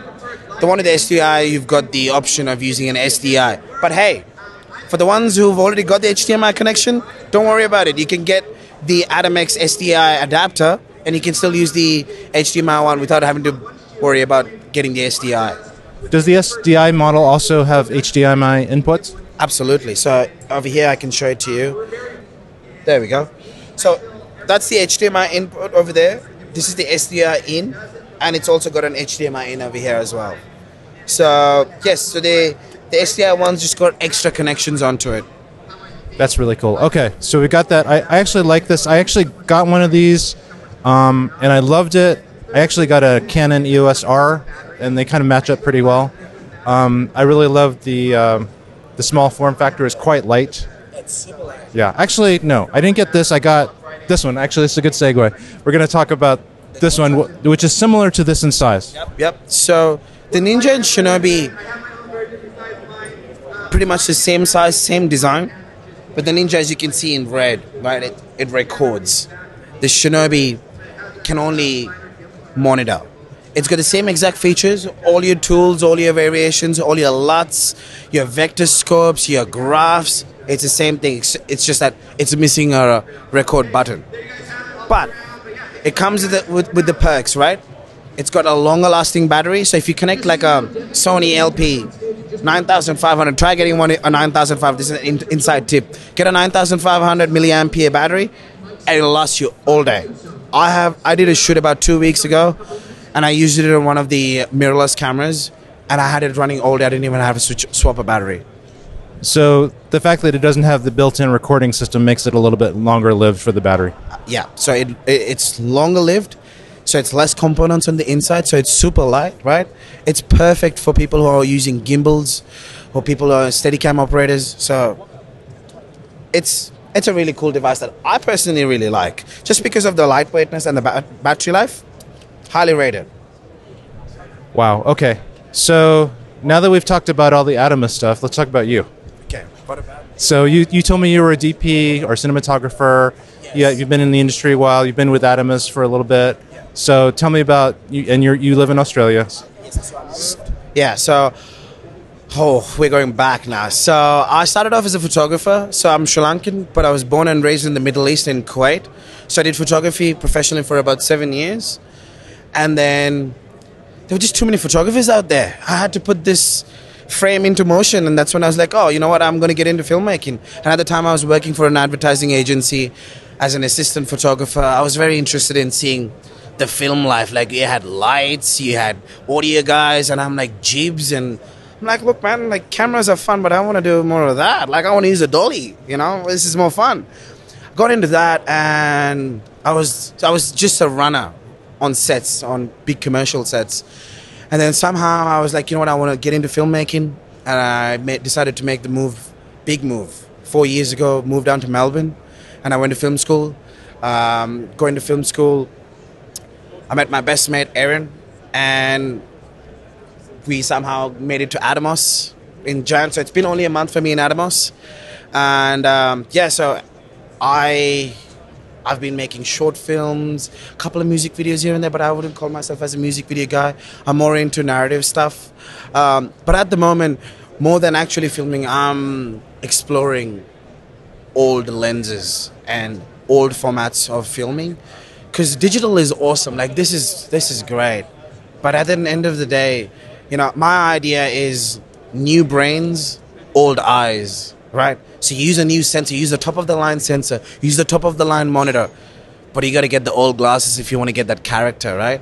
There's something to it that appeals to me. I feel like half my story is told when I use the right glasses. So I'm into collecting vintage lenses. I love the Soviet lenses, just because I just feel like they've got solid character and the build quality on them. And and at the moment I'm just trying to do a bit of everything. But at the same time, I'm also trying to like restrict myself into doing something that makes me feel like, okay, this is me.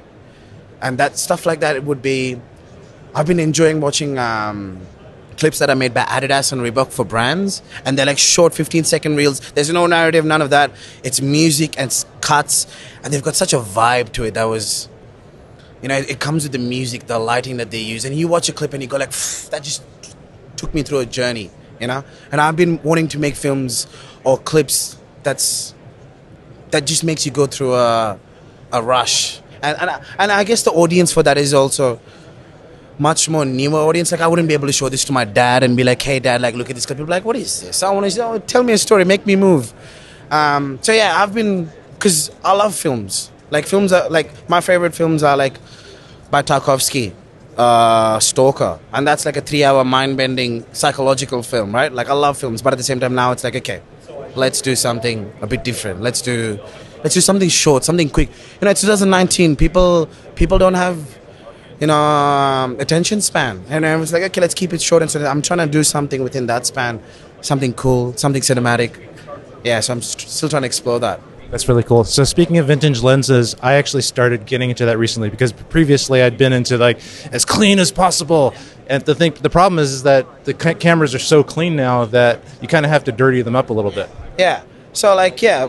So just getting back to the vintage thing, I actually recently got a whole set of contacts, Leica contacts lenses. And I got the original ones. I just got them on eBay. I got them from Japan and a bunch of used ones. And then I started adapting them. So I got these adapters that convert them to EF in the back, and I actually ordered some from Italy and just started screwing them on and trying them out. So much fun. It's so much fun. Like, I remember doing the aperture system on my first vintage lens, which was the Helios, the king of bokeh, right? I bought that lens for about $50 from this person who had no idea what the hell is this, right? Beautiful lens, f2, and the problem with that lens was, because of the old mechanics, I could mount it onto my Sony cameras, but when I changed the aperture ring wouldn't change live, because it had a mechanical button that needed to be pushed in. So that was the first time I had to undo the whole thing, do the mechanics, jam a bit of blue tack in there just so that this piece wouldn't come out and get in there. And it was such a satisfying experience. That's you getting into exploring your own lenses. But like, going back to what you said, like how lenses these days are super clean, and people are buying grain packs from the internet, light lead packs on the internet, trying to get that dirty look to it. Just go back to vintage lenses, and they're super cheap, and they work with your micro four thirds, your full frames. You might not get like 4K, 5K grade picture quality, but you still have that character, that cinema, and just do it. That's what I can afford, so that's what I'm going for. You can get like lenses that are worth like $5,000, $6,000. It's a different ball game. I'm gonna go with what I can afford, and at this point in time, I'm gonna go with vintage lenses because they come with the same specs, f2, or you get your Voigtlanders. I'm not sponsoring them, but yeah. Get some old Canon.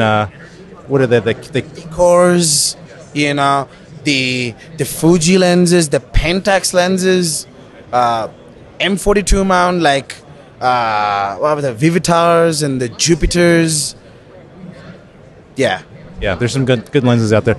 So thanks so much, Shaki. You've been awesome. I love this part of the interview. I also love you talking about these new products here, which are really awesome. I really love Adamus because they make these shows kind of exciting because you're coming out with stuff all the time. Yeah. And there's not too many big announcements in the cinematography aspects of the show this year, and this is one of the highlights. I really appreciate it. Yeah, thank you. What I have to say is that there's a few packages that have been given out at the NAB show, right? That's for the raffle, and those kits are our best recommended kits, just because of the raw capabilities and just the handshake between the cameras. Because between the cameras and our recorders just works so effortlessly. Because what's going on right now is that our products are able to do 4K 60p, HD 240.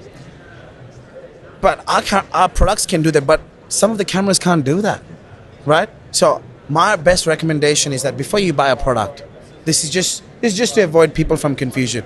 Every time when you buy a product, go into atomos.com, right? Go into the support section, look into the supported camera section, and see the compatibility.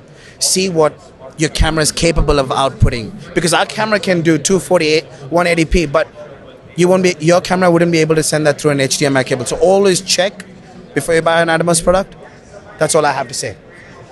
Thanks so much.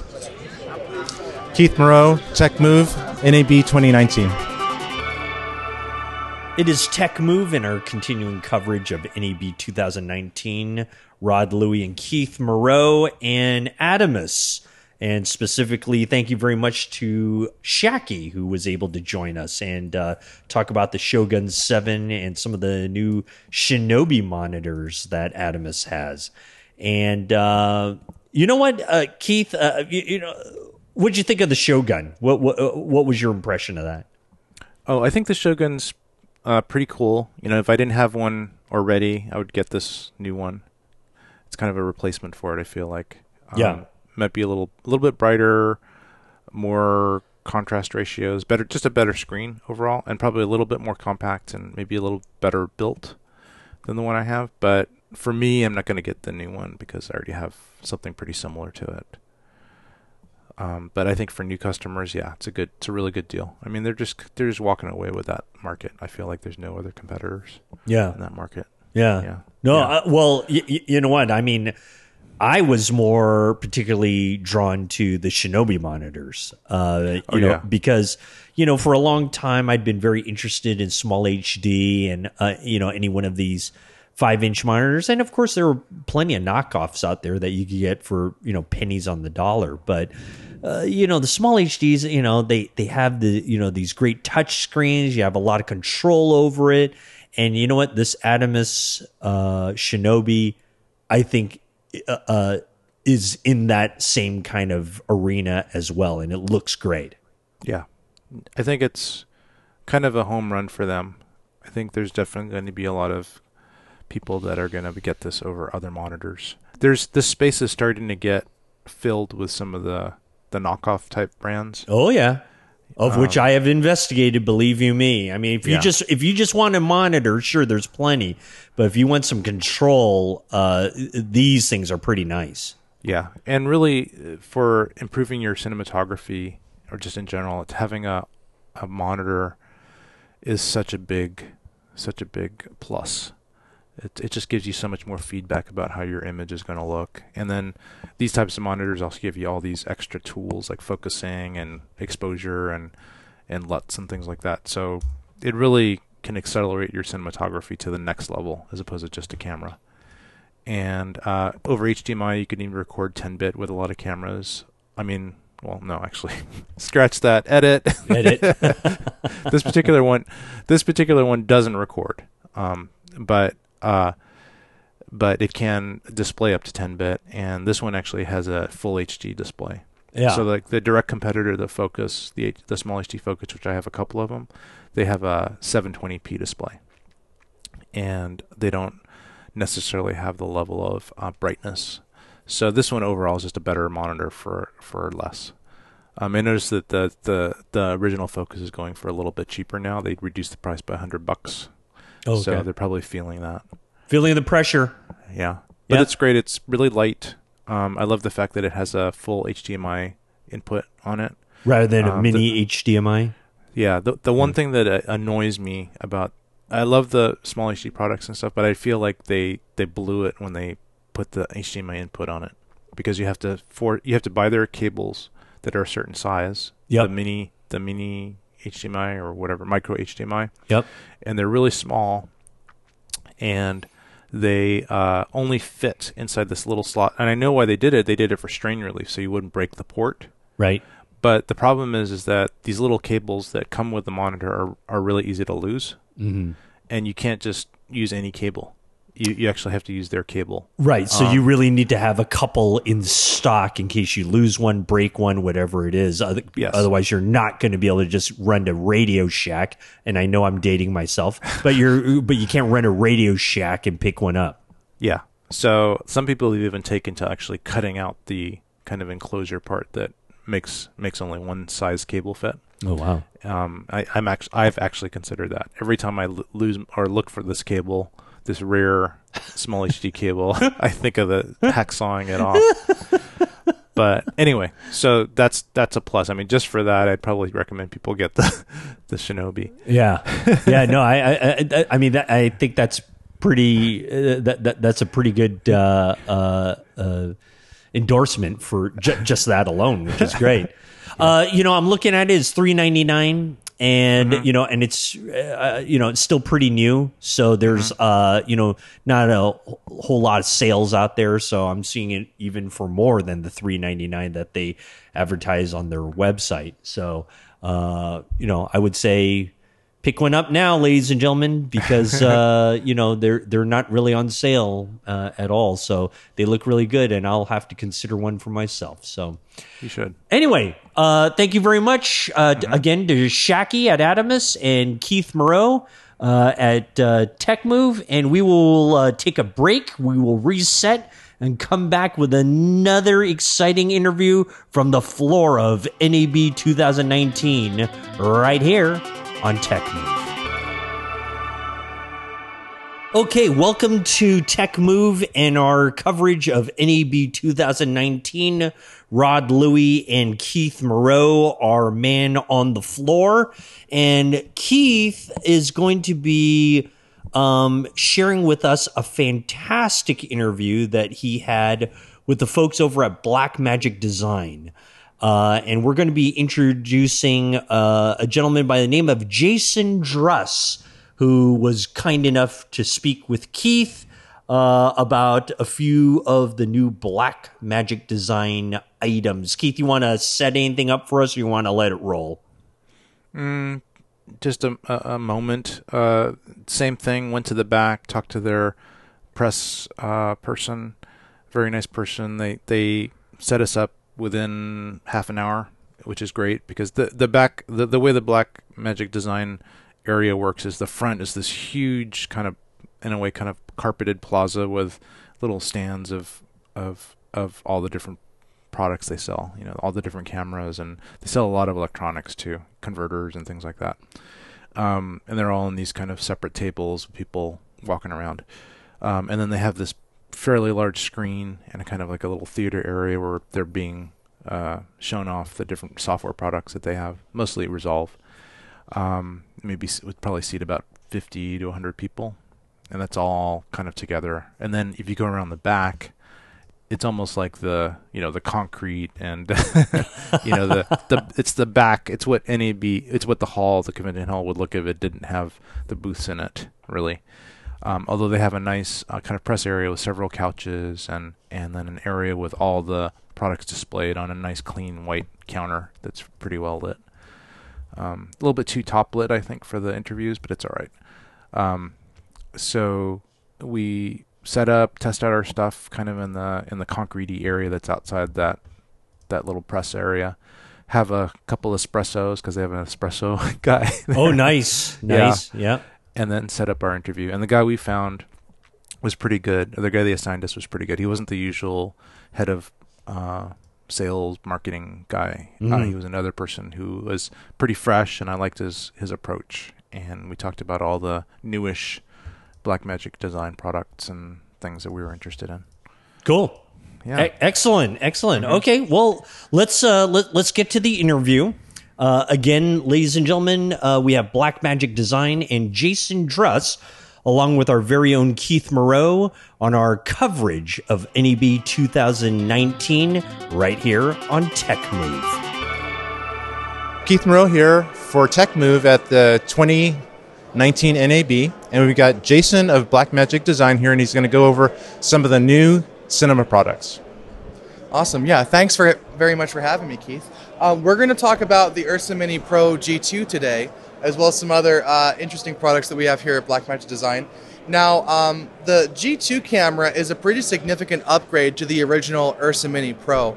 What we were able to do with the Ursa Mini G2 is we were able to essentially greatly reduce the time in half of the sensor readout. And what that does is it gives us a lot less rolling shutter, it gives us much better color fidelity, and it gets us a much cleaner, sharper image. And because we were able to do that, we were able to get up to 300 frames per second out of the Ursa Mini Pro G2. If you're shooting in the brand new Blackmagic RAW codec, which gives you 12-bit RAW for the file sizes and workflow requirements of traditional 10-bit video files, when you're shooting Blackmagic RAW 8:1, you can shoot up to 120 frames per second in a full 4.6K, and you can shoot up to 300 frames per second in a windowed HD mode. Additionally, like the Pocket Cinema camera, the Ursa Mini Pro G2 brings us recording to flash media out of the USB-C drive. So if you don't want to record to SD cards or CFast 2.0 cards, you're able to record cleanly out of the USB. Oh, I was actually looking for that on the floor model out there. So if we look closely, there's actually a port in there. Right in here, there's a little USB-C port. Yeah. Additionally, also, you can record to flash media right out of the USB-C port. The other big advancement to the Ursa Mini Pro G2 also runs to the original Ursa Mini Pro and the Pocket Cinema Camera 4K in terms of Blackmagic RAW 1.3. Blackmagic RAW 1.3 gives us a lot of updates, but the most exciting one is the ability to essentially have a soft LUT included in the sidecar file. So if you're shooting with a custom LUT or if you're shooting with one of the LUTs that comes with the camera, when you export that file and you put it into DaVinci Resolve, what you're going to see is that that lookup table actually follows through with the clip throughout the whole entire journey. So it's like having your look baked in, even if it's a custom look, but having it be non-destructive at all times.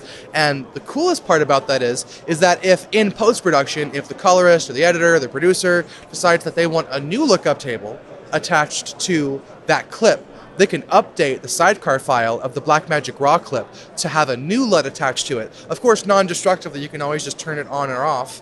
But that new sidecar file with the new LUT will follow the clip throughout wherever it goes from here on out.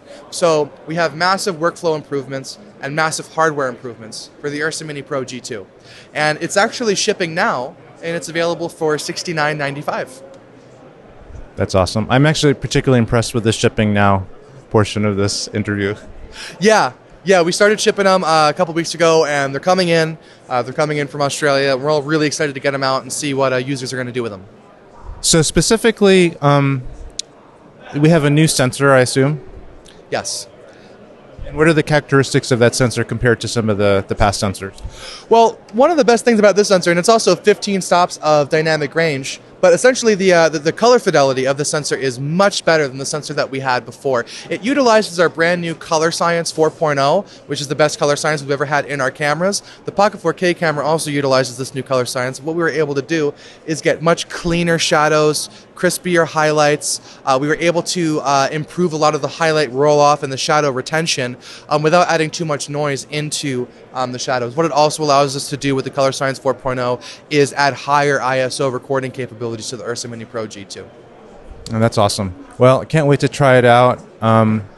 Looks like a great upgrade, and since it's shipping, maybe I'll put it on order. So anything else, any other highlights you want to talk about? Well, that's pretty much it. What we're excited about, like the Ursa Mini Pro, the Ursa Mini Pro G2 has the internal ND filters, Bluetooth connectivity, lots of controls on the side of the panel for when you're working handheld. You need to be able to control the camera, and of course, interchangeable lens mounts. It'll come with a Canon EF by default, but you can choose to swap that out with a PL or a B4 or even a Nikon F mount if you'd like. Oh, that's great. Well, awesome. Okay. Well, why don't we go on to the next product you want to talk about? Right now, let's hop over to the pocket camera. Yeah. So this is the Pocket Cinema Camera 4K, and one thing you're going to notice is that it has a little bit of an addition today. We released this year at NAB, and I think this one's a little, we're going to leave this one on, but we have the new Pocket Camera 4K battery grip, which is going to go for $295. It's going to be available later this year. And what it does essentially is allows you to add 2 larger Sony batteries into the Blackmagic Pocket Cinema Camera 4K. Now, what we noticed is that when users were actually using the USB port C, the USB-C out to record on SSD flash media, and when they were attaching lights and monitors and all sorts of other devices, that it was sucking up the battery life even more in the Pocket Cinema Camera 4K. So we wanted to give users a nice, clean option for adding more power to the camera. So now it's going to be able to record for hours before having to change. And you just undo this little screw right here, and it pops right out. And we designed the original Pocket Cinema camera to have a battery door that you can kind of hold the pin, just take the battery door out, and then this will flow right into the camera. Very well. About the Pocket Cinema Camera 4K in general, it's a really brilliant camera. We're utilizing a micro 4/3 lens mount, similar to the original Pocket, but it's actually a full 4/3 inch sensor with 13 stops of dynamic range.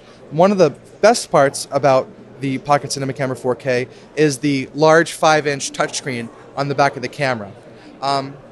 It's really large, and when you're shooting handheld, it's perfect for handheld monitoring. The best part about the Pocket Cinema Camera 4K, it actually features the same exact operating system as the Ursa Mini Pro models. So it features the full Blackmagic OS, which means I can go in, I can turn on focus peaking, frame guides, grids, zebra, false color, all of that stuff. And if I go over to the menu here, you can see I can choose between ProRes and the new Blackmagic RAW codec, where I can shoot constant bitrate or constant quality, 3.5, 8, and 12:1. And of course, I can shoot in HD, Ultra HD, or even DCI 4K and get that full 4096 by 2160 4K image.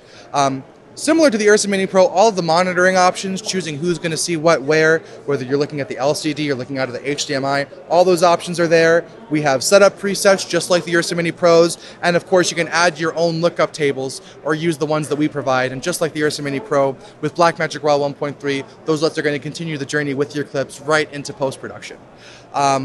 The body is made out of carbon fiber polycarbonate, and we have all these custom function buttons, a shutter dial, which is really great because when you're shooting handheld like this, you're able to quickly adjust either the iris, or you can adjust either the iris, or I can switch between adjusting the ISO there, or the color temperature, the shutter speed. Of course, also, these are all controllable via the touchscreen. So I can go, let me go to ISO real quick and turn that up. If I want to, I can change the white balance with your finger right there because it's a big touchscreen. Yeah. There's a high frame rate button just like the Ursa Mini Pro. It's a really wonderful camera, 4 internal microphones for stereo recording, and it has a great air intake and air outtake. Because one thing we do with our camera technology, we pay a lot of attention to the sensor temperature to make sure that the sensor doesn't get too hot, so that the camera can adequately record black levels without adding unnecessary noise. And the Pocket Cinema Camera 4K is available now. It's shipping and has been shipping for a while, and it's only $12.95. And like the Ursa Mini Pro models, the Blackmagic Pocket Cinema Camera 4K comes with a version of DaVinci Resolve Studio in the box for free that's normally worth $300. And the battery grip is $245, and that will be available later this year. That's awesome. I actually own a couple of these. Yeah, do you like them? I love them.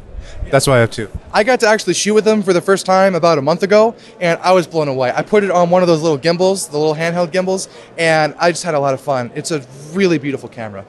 Yeah, I've actually put this on a very small gimbal with a little bit of counterweighting, and I was actually pretty surprised I could actually get it to work well. Because when it's stripped down, it's pretty light.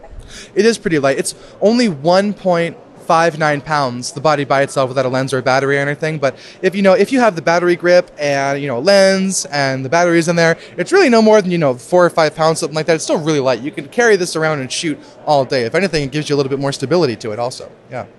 That's awesome. So, does this prototype have the ability to remove the batteries so we could see them? The removable Sony batteries? I'm not sure. Not sure. I assume that they're removable. You said Sony batteries or Canon batteries?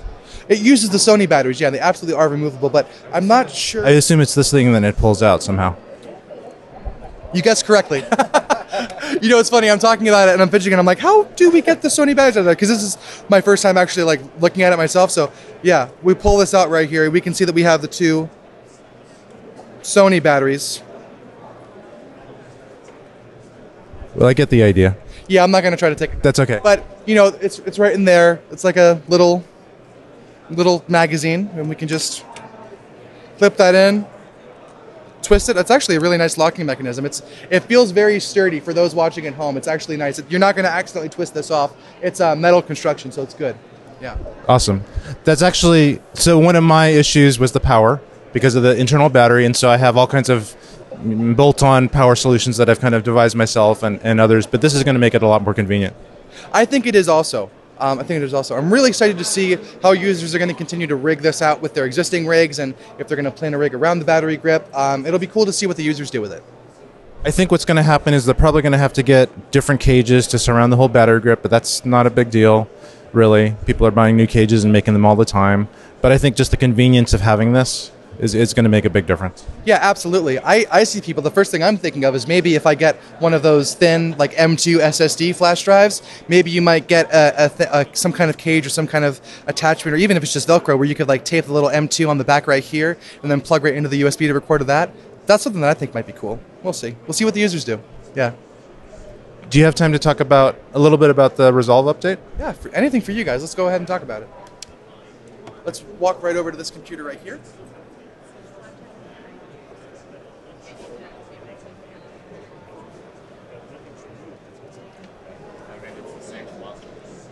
Why don't I, we have a little space, more space now, we're good? So, we've got a lot of new tools in DaVinci Resolve 16, but the thing that I'm really excited to tell you about is the new cut page.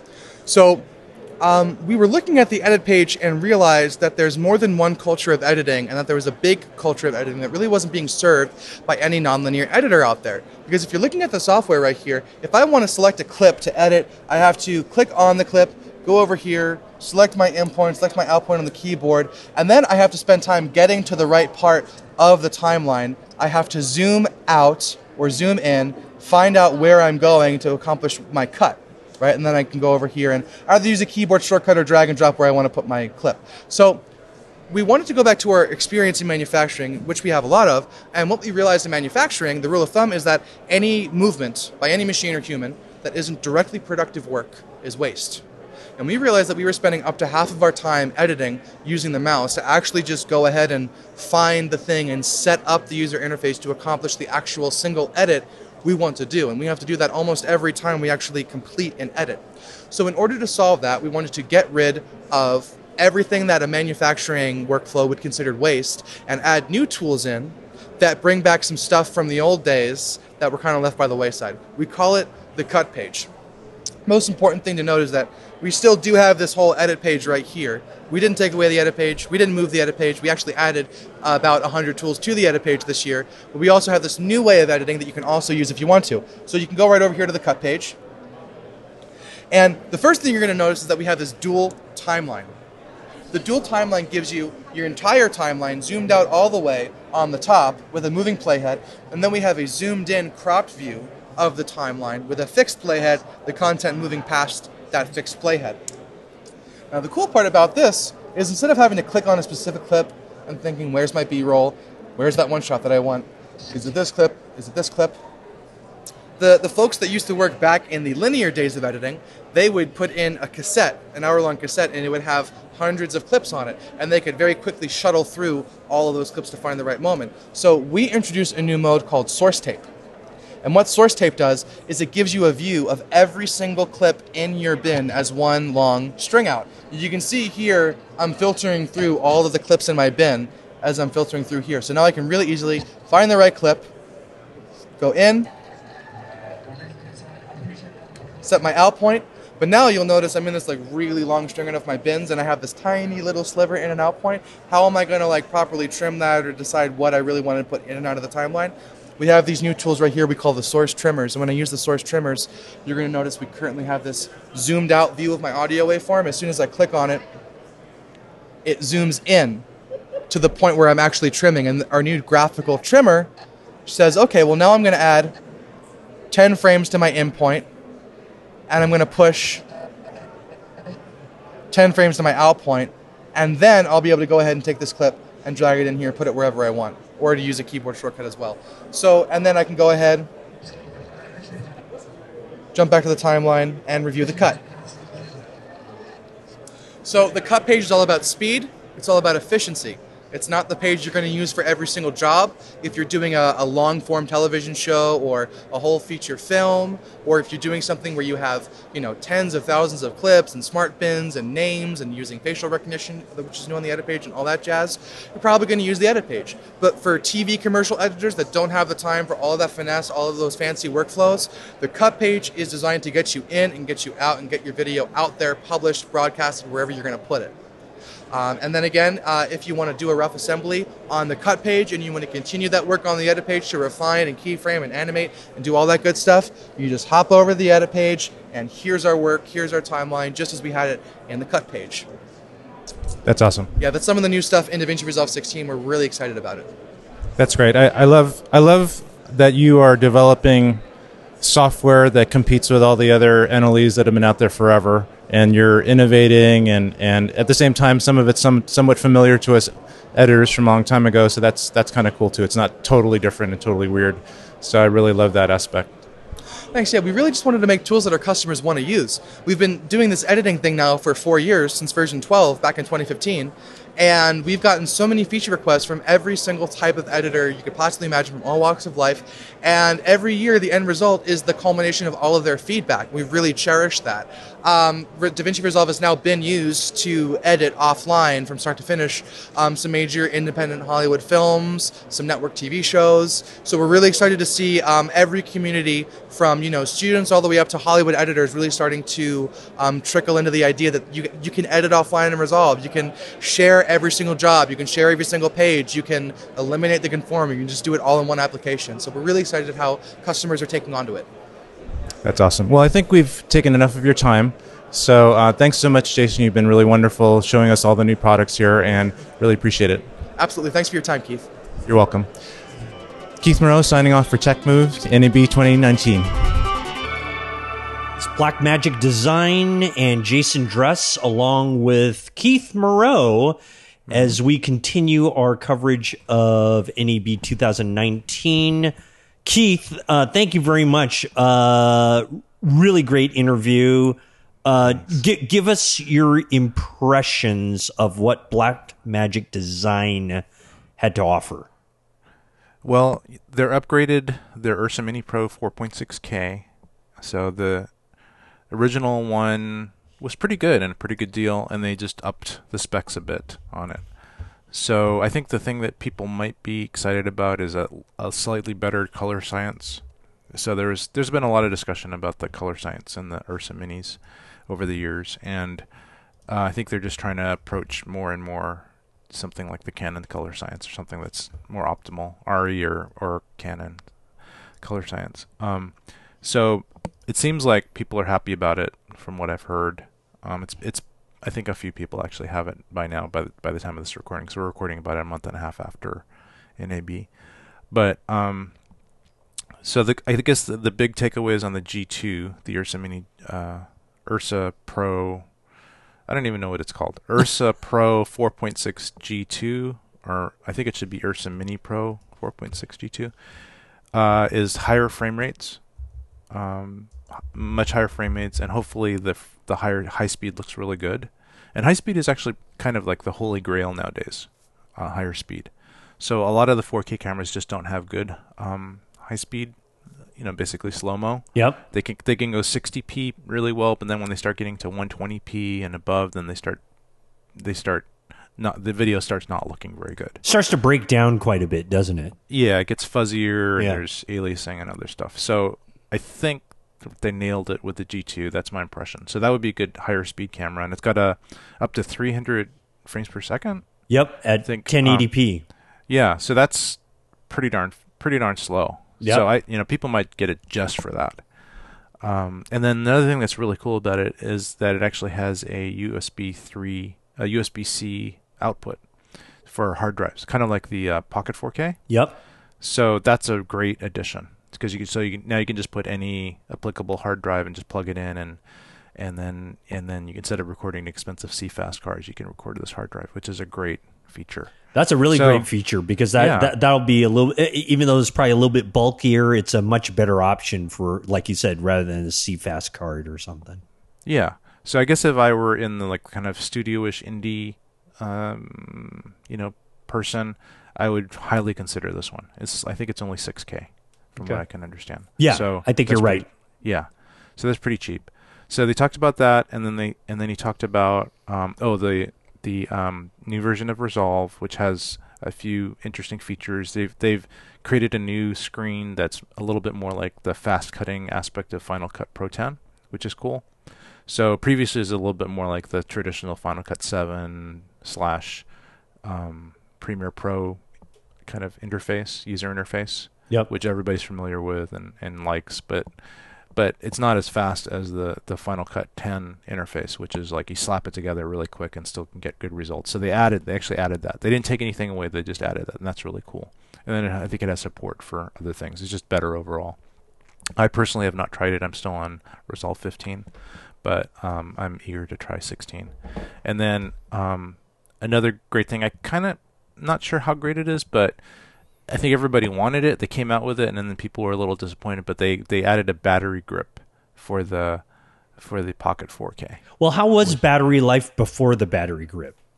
It's always been a complaint to people because it's after 30 minutes. It gets 30 minutes to an hour on one battery, which is actually not terrible. It's not as bad as some cameras, but it's not great, and it's always been a bane of everybody's existence, especially when you just have it's a really nice cinema camera. You want a more battery life out of it. Right. So, so they added this, just a typical battery grip where you pop it onto the bottom. It goes into the battery bay. There's a thing that kind of probe that goes into the battery bay and powers it that way, and then you put in replacement batteries into it. The thing that's weird is that the replacement battery is not the same battery that goes into the body. Really?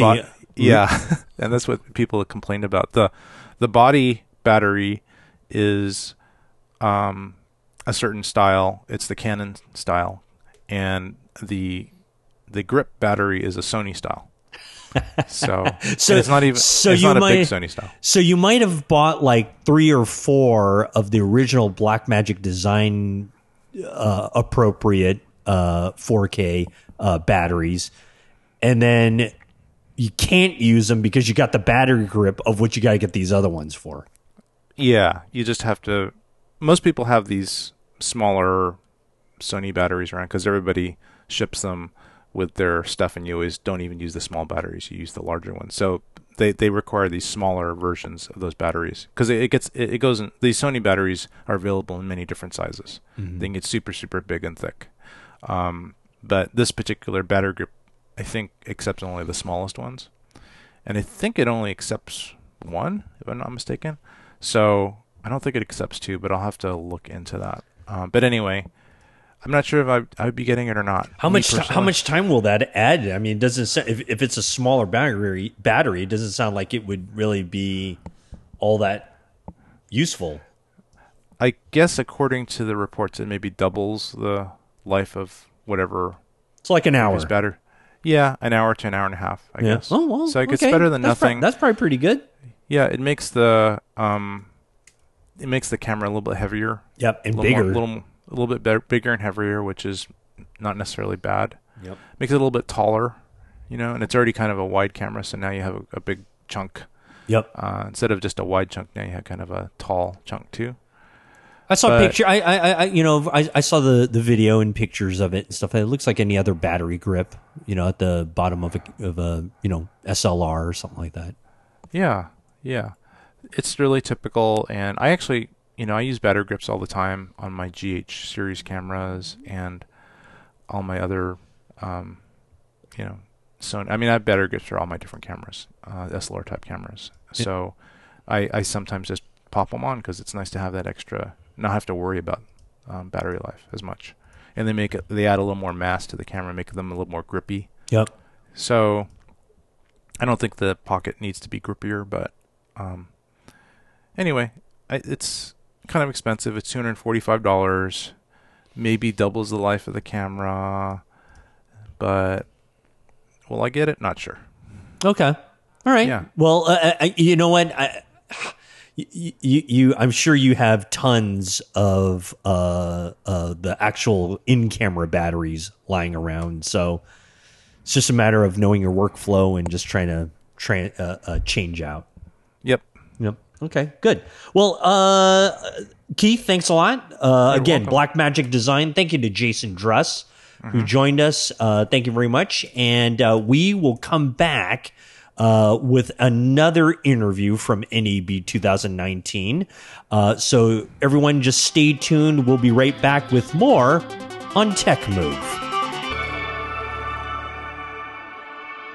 All right, in our continuing coverage of NAB 2019, we're at the end, Keith. And so thank you very much for all those great interviews with our friends from Blackmagic Design, Adamus, ErgoRig, and Zcam. All great stuff and very interesting. Let's wrap it up. Keith, final thoughts for the show? What's your thoughts? Final thoughts. Always a fun time. Not too many, huge announcements for our little neck of the woods of, cinema cameras and, low cost cinema cameras, which are getting lower cost all the time. I think the C200 was just lowered $1,000. Oh, good thing I have two of them. They've now been devalued by $2,000. The EVA one was lowered by $1,500 or something recently. Congratulations. Yeah, they're all getting cheaper. Maybe because they're not selling that well. I don't know. I think they just need to release new, better ones. But other than that, it's always fun to go. A lot of it's just because Veronica and I can go to Las Vegas and have fun. But exactly. The show is always kind of a fun little thing, and get to meet different people or the same people and kind of continue these relationships. So that part's good. Good. And you know what? There always are some little surprises from all of these companies that we interact with. So I think, even if there's not some earth-shattering new camera that comes out, usually at least some new feature will be featured and talked about, which is always good to learn about. So yeah, I think of the things that we had featured on the show, I think the Zcam company is probably could be a game changer. Yeah, I feel like they're making almost like red level cameras for 1/10 the price. And they're not too expensive to accessorize. So I kind of think that's one of the game changers. We'll see in the next year. We'll have another show in another year, and we'll do like a Zcam special. Okay. We'll see. Because they're like the first. I feel like the first mainstream Chinese company to get into the cinema cameras. So excellent at this level. Yeah. Anyway, so I guess that's my takeaway. No, I think it's a good takeaway. You know what we do have to look forward to probably in our next episode, Keith, is your trip to Cinegear. Yes. We know that you've already gone and you've already got a bunch of interviews already in the can right now. Mm-hmm. The powers that be need to review it and approve it for broadcast. Yeah, the Tech Move board of directors is quite slow. They're slow and they've become quite picky. I've noticed they're very choosy on what actually makes it to the final cut. So anyway, so ladies and gentlemen, stay tuned for our next episode, which will be on the Cinegear 2019 show. Okay. Fantastic. Okay, that's NAB.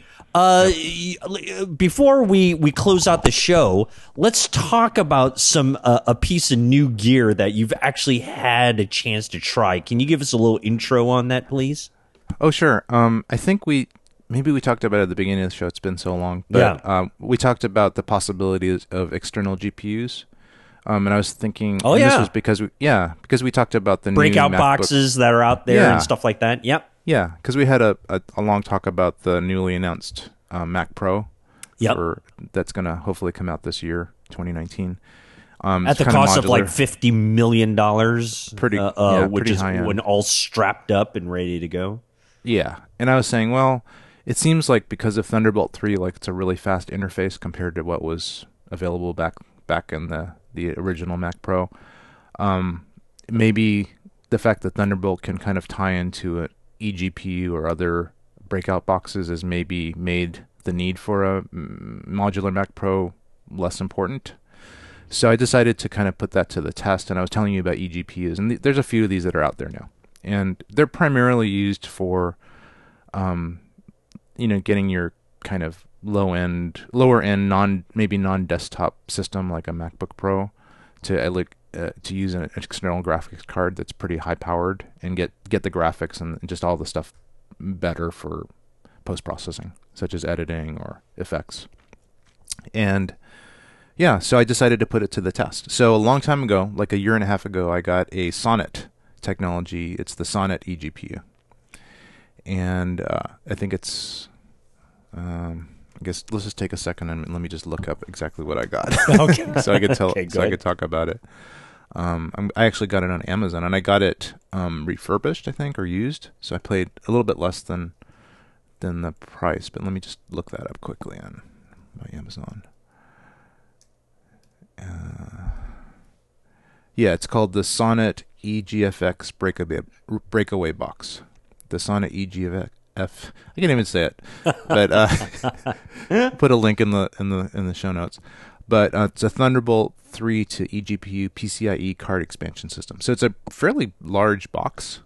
Most of it's just empty space, but there's space for a double space PCI card, and so you can put any PCI card in there that the Mac will accept. So anything that I could put in my Mac Pro, I could put in this. And that's all it has. So it's just got a big power supply. The one that I got is not the highest end one. It's only 350 watts, so there's a limit to what cards you can put in. You can't really put in the most powerful cards. So that's kind of a limitation, but I didn't really know that as much when I got this. I just said, "Oh, it's kind of a good deal, and I think I'm going to get this." It's been just collecting dust for like a year and a half. but I decided, okay, so I'm just going to buy a compatible low-powered card. So I went ahead and got a compatible card. It was I'm just going to look that up. It was a Radeon, and then just see which. Oh, it was a Radeon Sapphire card. It's the RX 580, 8 gigabyte. Nice. Yeah, and Radeon is the AMD brand or the AMD design. There's other brands other than AMD that produce them though, and usually they're a little bit cheaper, but they have the same exact specs usually, or sometimes even better than the original AMD cards. It's kind of weird because these companies are now licensing their designs to other companies to produce versions of their cards that are functionally the same. Anyway, I got this. It wasn't too expensive. The card was less than $200. Which is pretty cheap for a graphics card. Consequently, it's not a very good one, but it's the one that had the power rating for my device. Right. And so I put it in and tested it out. I tested it out just by using DaVinci Resolve, which is a pretty good test for rendering. And because they do have DaVinci Resolve is a lot of options for choosing what GPUs you're going to use. It lists the internal one on my iMac Pro, which is the Radeon Vega 64. Which is a pretty high-end one already, 16 gigabytes. And then it also shows up this other card. And it's actually amazingly easy. You just put the card in, and you just plug Thunderbolt in, and that's it. And then it shows up. It's kind of amazing. Literally plug and play. Yeah, you don't have to do anything. You don't have to tell the Mac it's there or anything. It just shows up. That's which great. Is pretty cool. That's yeah. really great. Yeah, I think that that's only available for the last 2 Mac OSs. I don't think earlier ones will do that, but if you're on a modern Mac OS, it should work. So anyway, so I put that stuff in. I was doing some stuff with Resolve because I had some raw files I needed Resolve to deal with, and I'd done a project where I was converting the raw to some format that Adobe Premiere could use, because I'm still unfortunately on Adobe Premiere most of the time, and so Adobe Premiere doesn't actually take Blackmagic raw files, so I have to actually process. I don't think so. You kind of have to convert them to something that it recognizes. Yeah. So I was converting them to ProRes. So I was doing the color correction and stuff to get the dynamic range back and get them to be pretty close to the right colors, and then I was converting them to ProRes. And so I did a fairly short file. So I did the test, and I'll give you the numbers right now. So it was a pretty large, pretty long test. So with the iMac Pro built-in Vega 64, it was a total of 37 minutes and 30 seconds. Ooh. Yeah. And was that surprising to you? No, that was I'd been experiencing that. It was about a half-hour clip, so it was just a little bit longer than real time. And I was doing a lot of stuff to it. I was doing denoising and some of the things. That's pretty processor intensive. Okay. So that was using that, and I could see that there's a little meter in the Mac's activity meter that shows how much the GPUs are being used. And so the Radeon, the external GPU Radeon, was at 0, and then the built-in one was at full, like 100%. So I could see it was actually using those, which is pretty cool. See that visually. That's the activity monitor is a pretty cool utility on the Mac. That is neat. Yeah. Yeah, and then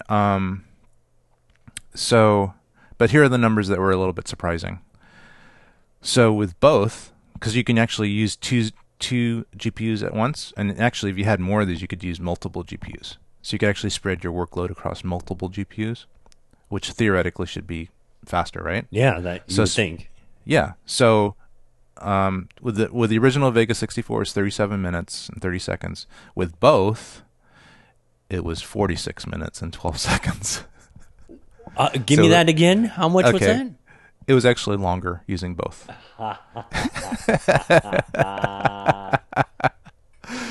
And then with only the Radeon, not using the built-in iMac GPU, it was actually 1 hour and 18 seconds. So basically, adding my eGPU made everything slower. Congratulations. By a big percentage, like 25%. So if you want an eGPU of using this Radeon 580, you can expect a 25% speed reduction. That's so funny. So I promptly packaged up the stuff I got, the Radeon, and I returned it. So congratulations. Yeah, because I don't need another paperweight. You don't. I mean, usually in the tech move world, we usually do like getting things that are much slower and older and really debilitate our production levels. So that's good. Yeah, good. Pretty much. I think at some point I will upgrade the power supply in this eGPU box, because you can buy, as you know, you were a PC builder and stuff. Yep. You can buy these power supplies, and they're not that expensive. No, they're not. Yeah, and they're very powerful.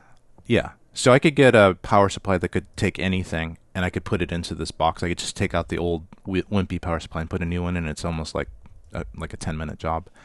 So at some point I'll spend $100 or so for this more powerful power supply, put it in, and then order a super high-end Radeon card.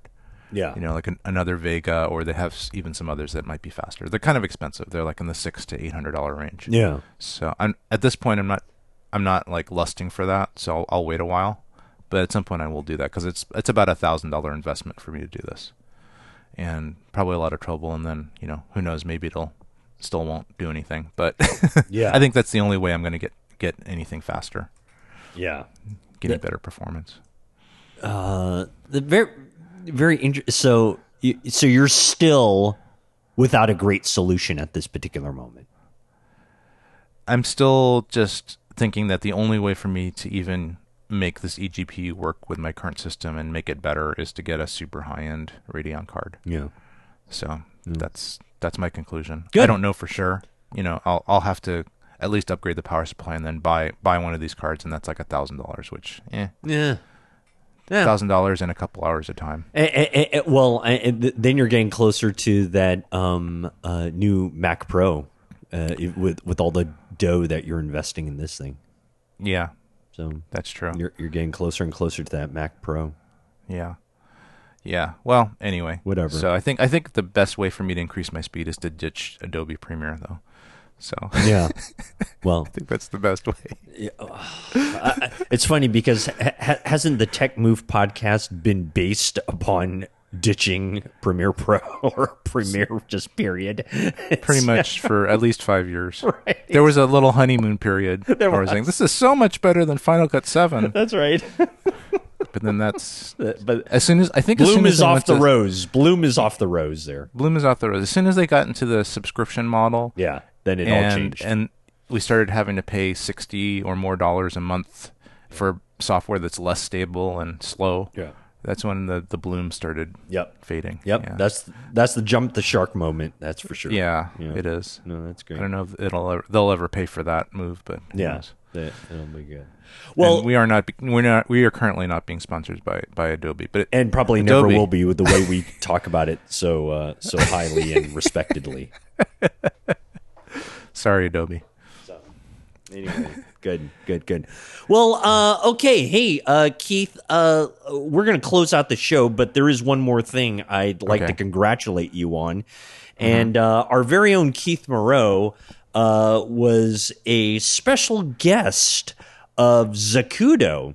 And our friends over at Zacudo. And ladies and gentlemen, you're very familiar with them, the makers of really great equipment that we've often featured here on this very podcast.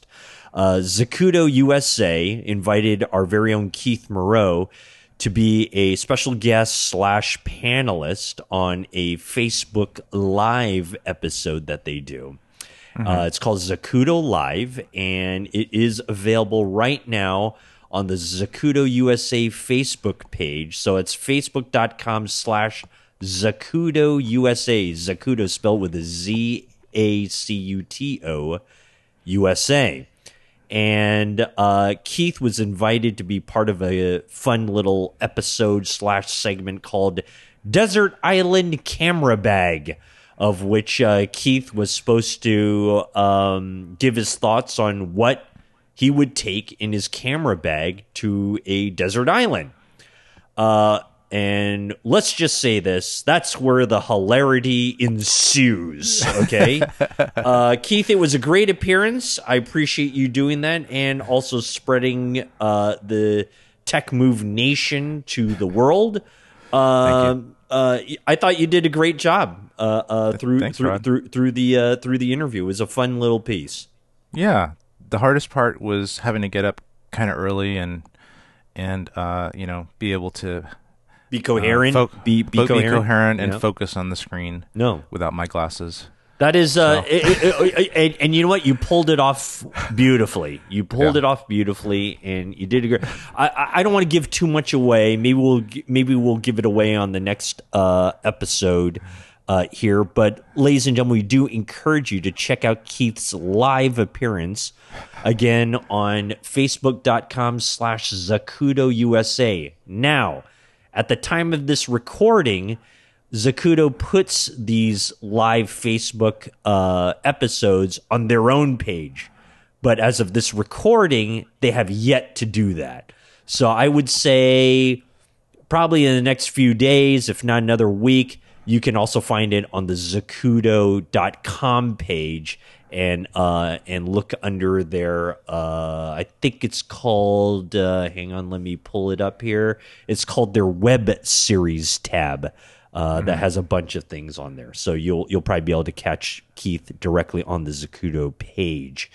So, Keith, I think that's going to do it. It's been nothing but NAB. It's been a little bit of Mac. It's been a little bit of other things here and there. And but what we do want to let you folks know about is our next episode is surely going to be about Cinegear 2019, because we have a bunch of those things ready to go for you. So, listen. We're glad that you listened to NAB 2019, which is now in the can. But we'll be out shortly with our Cinegear episode. So, Keith, any parting words before we log off here? No. Well, actually, maybe yes. I think it was 7 years ago this month that we came out with our first episode or second episode. So it's been a while since our last episode recording. So I think we may have bypassed our 7-year anniversary. But we've actually been doing this for 7 years. What a momentous occasion! You know what's so great, Keith, is that we've been doing this for 7 years, yet have about 10 episodes. So that says a lot. Thank you very much. Thank you. We're averaging maybe 6 to 10 episodes a year. Right. So this year we might be down a little bit on our average. Right. We've so far come up with maybe 2 episodes, but maybe we'll push out some more quicker. But anyway, I doubt it. But I doubt it. But yeah, it's good to mention that to the listening audience. So that's fabulous. That's great. But I do think just from an amount of content, maybe not amount of content, but hours of content. Yeah, I think we're one of the top podcasts out there. And we appreciate everyone for listening, and we appreciate everyone for hanging in there with us in our steady yet sporadic output for these shows. So thank you very much for listening to us. We greatly appreciate it. But that is great. Okay. Well, happy anniversary. Yes, to you too. It's been a great 7-year run. We look forward to another 7 years, if not 7 weeks, which will be good. That'll be good to accomplish that. So, anyway, ladies and gentlemen, you know how to reach us, techmovepodcast.com. You can also reach us via all the other places like iTunes, which we still would love some reviews from you guys. Of course, only positive ones. Yes. Give us the 20 stars if that's available. Yes. Ratings, which would be good, and also contribute. How do they contribute, Keith? I can't remember. Patreon.com/techmovepodcast. Excellent. That's a way to help us out and keep the lights going here. So we greatly appreciate it. So, folks, hey, I have been Rod Louie, and with me is Keith Moreau. Keith, thanks so much for being with us today. Yep. And ladies and gentlemen, thank you very much for listening to Tech Move, and we will catch you on the next episode. Thank you so much, and we'll see you next time.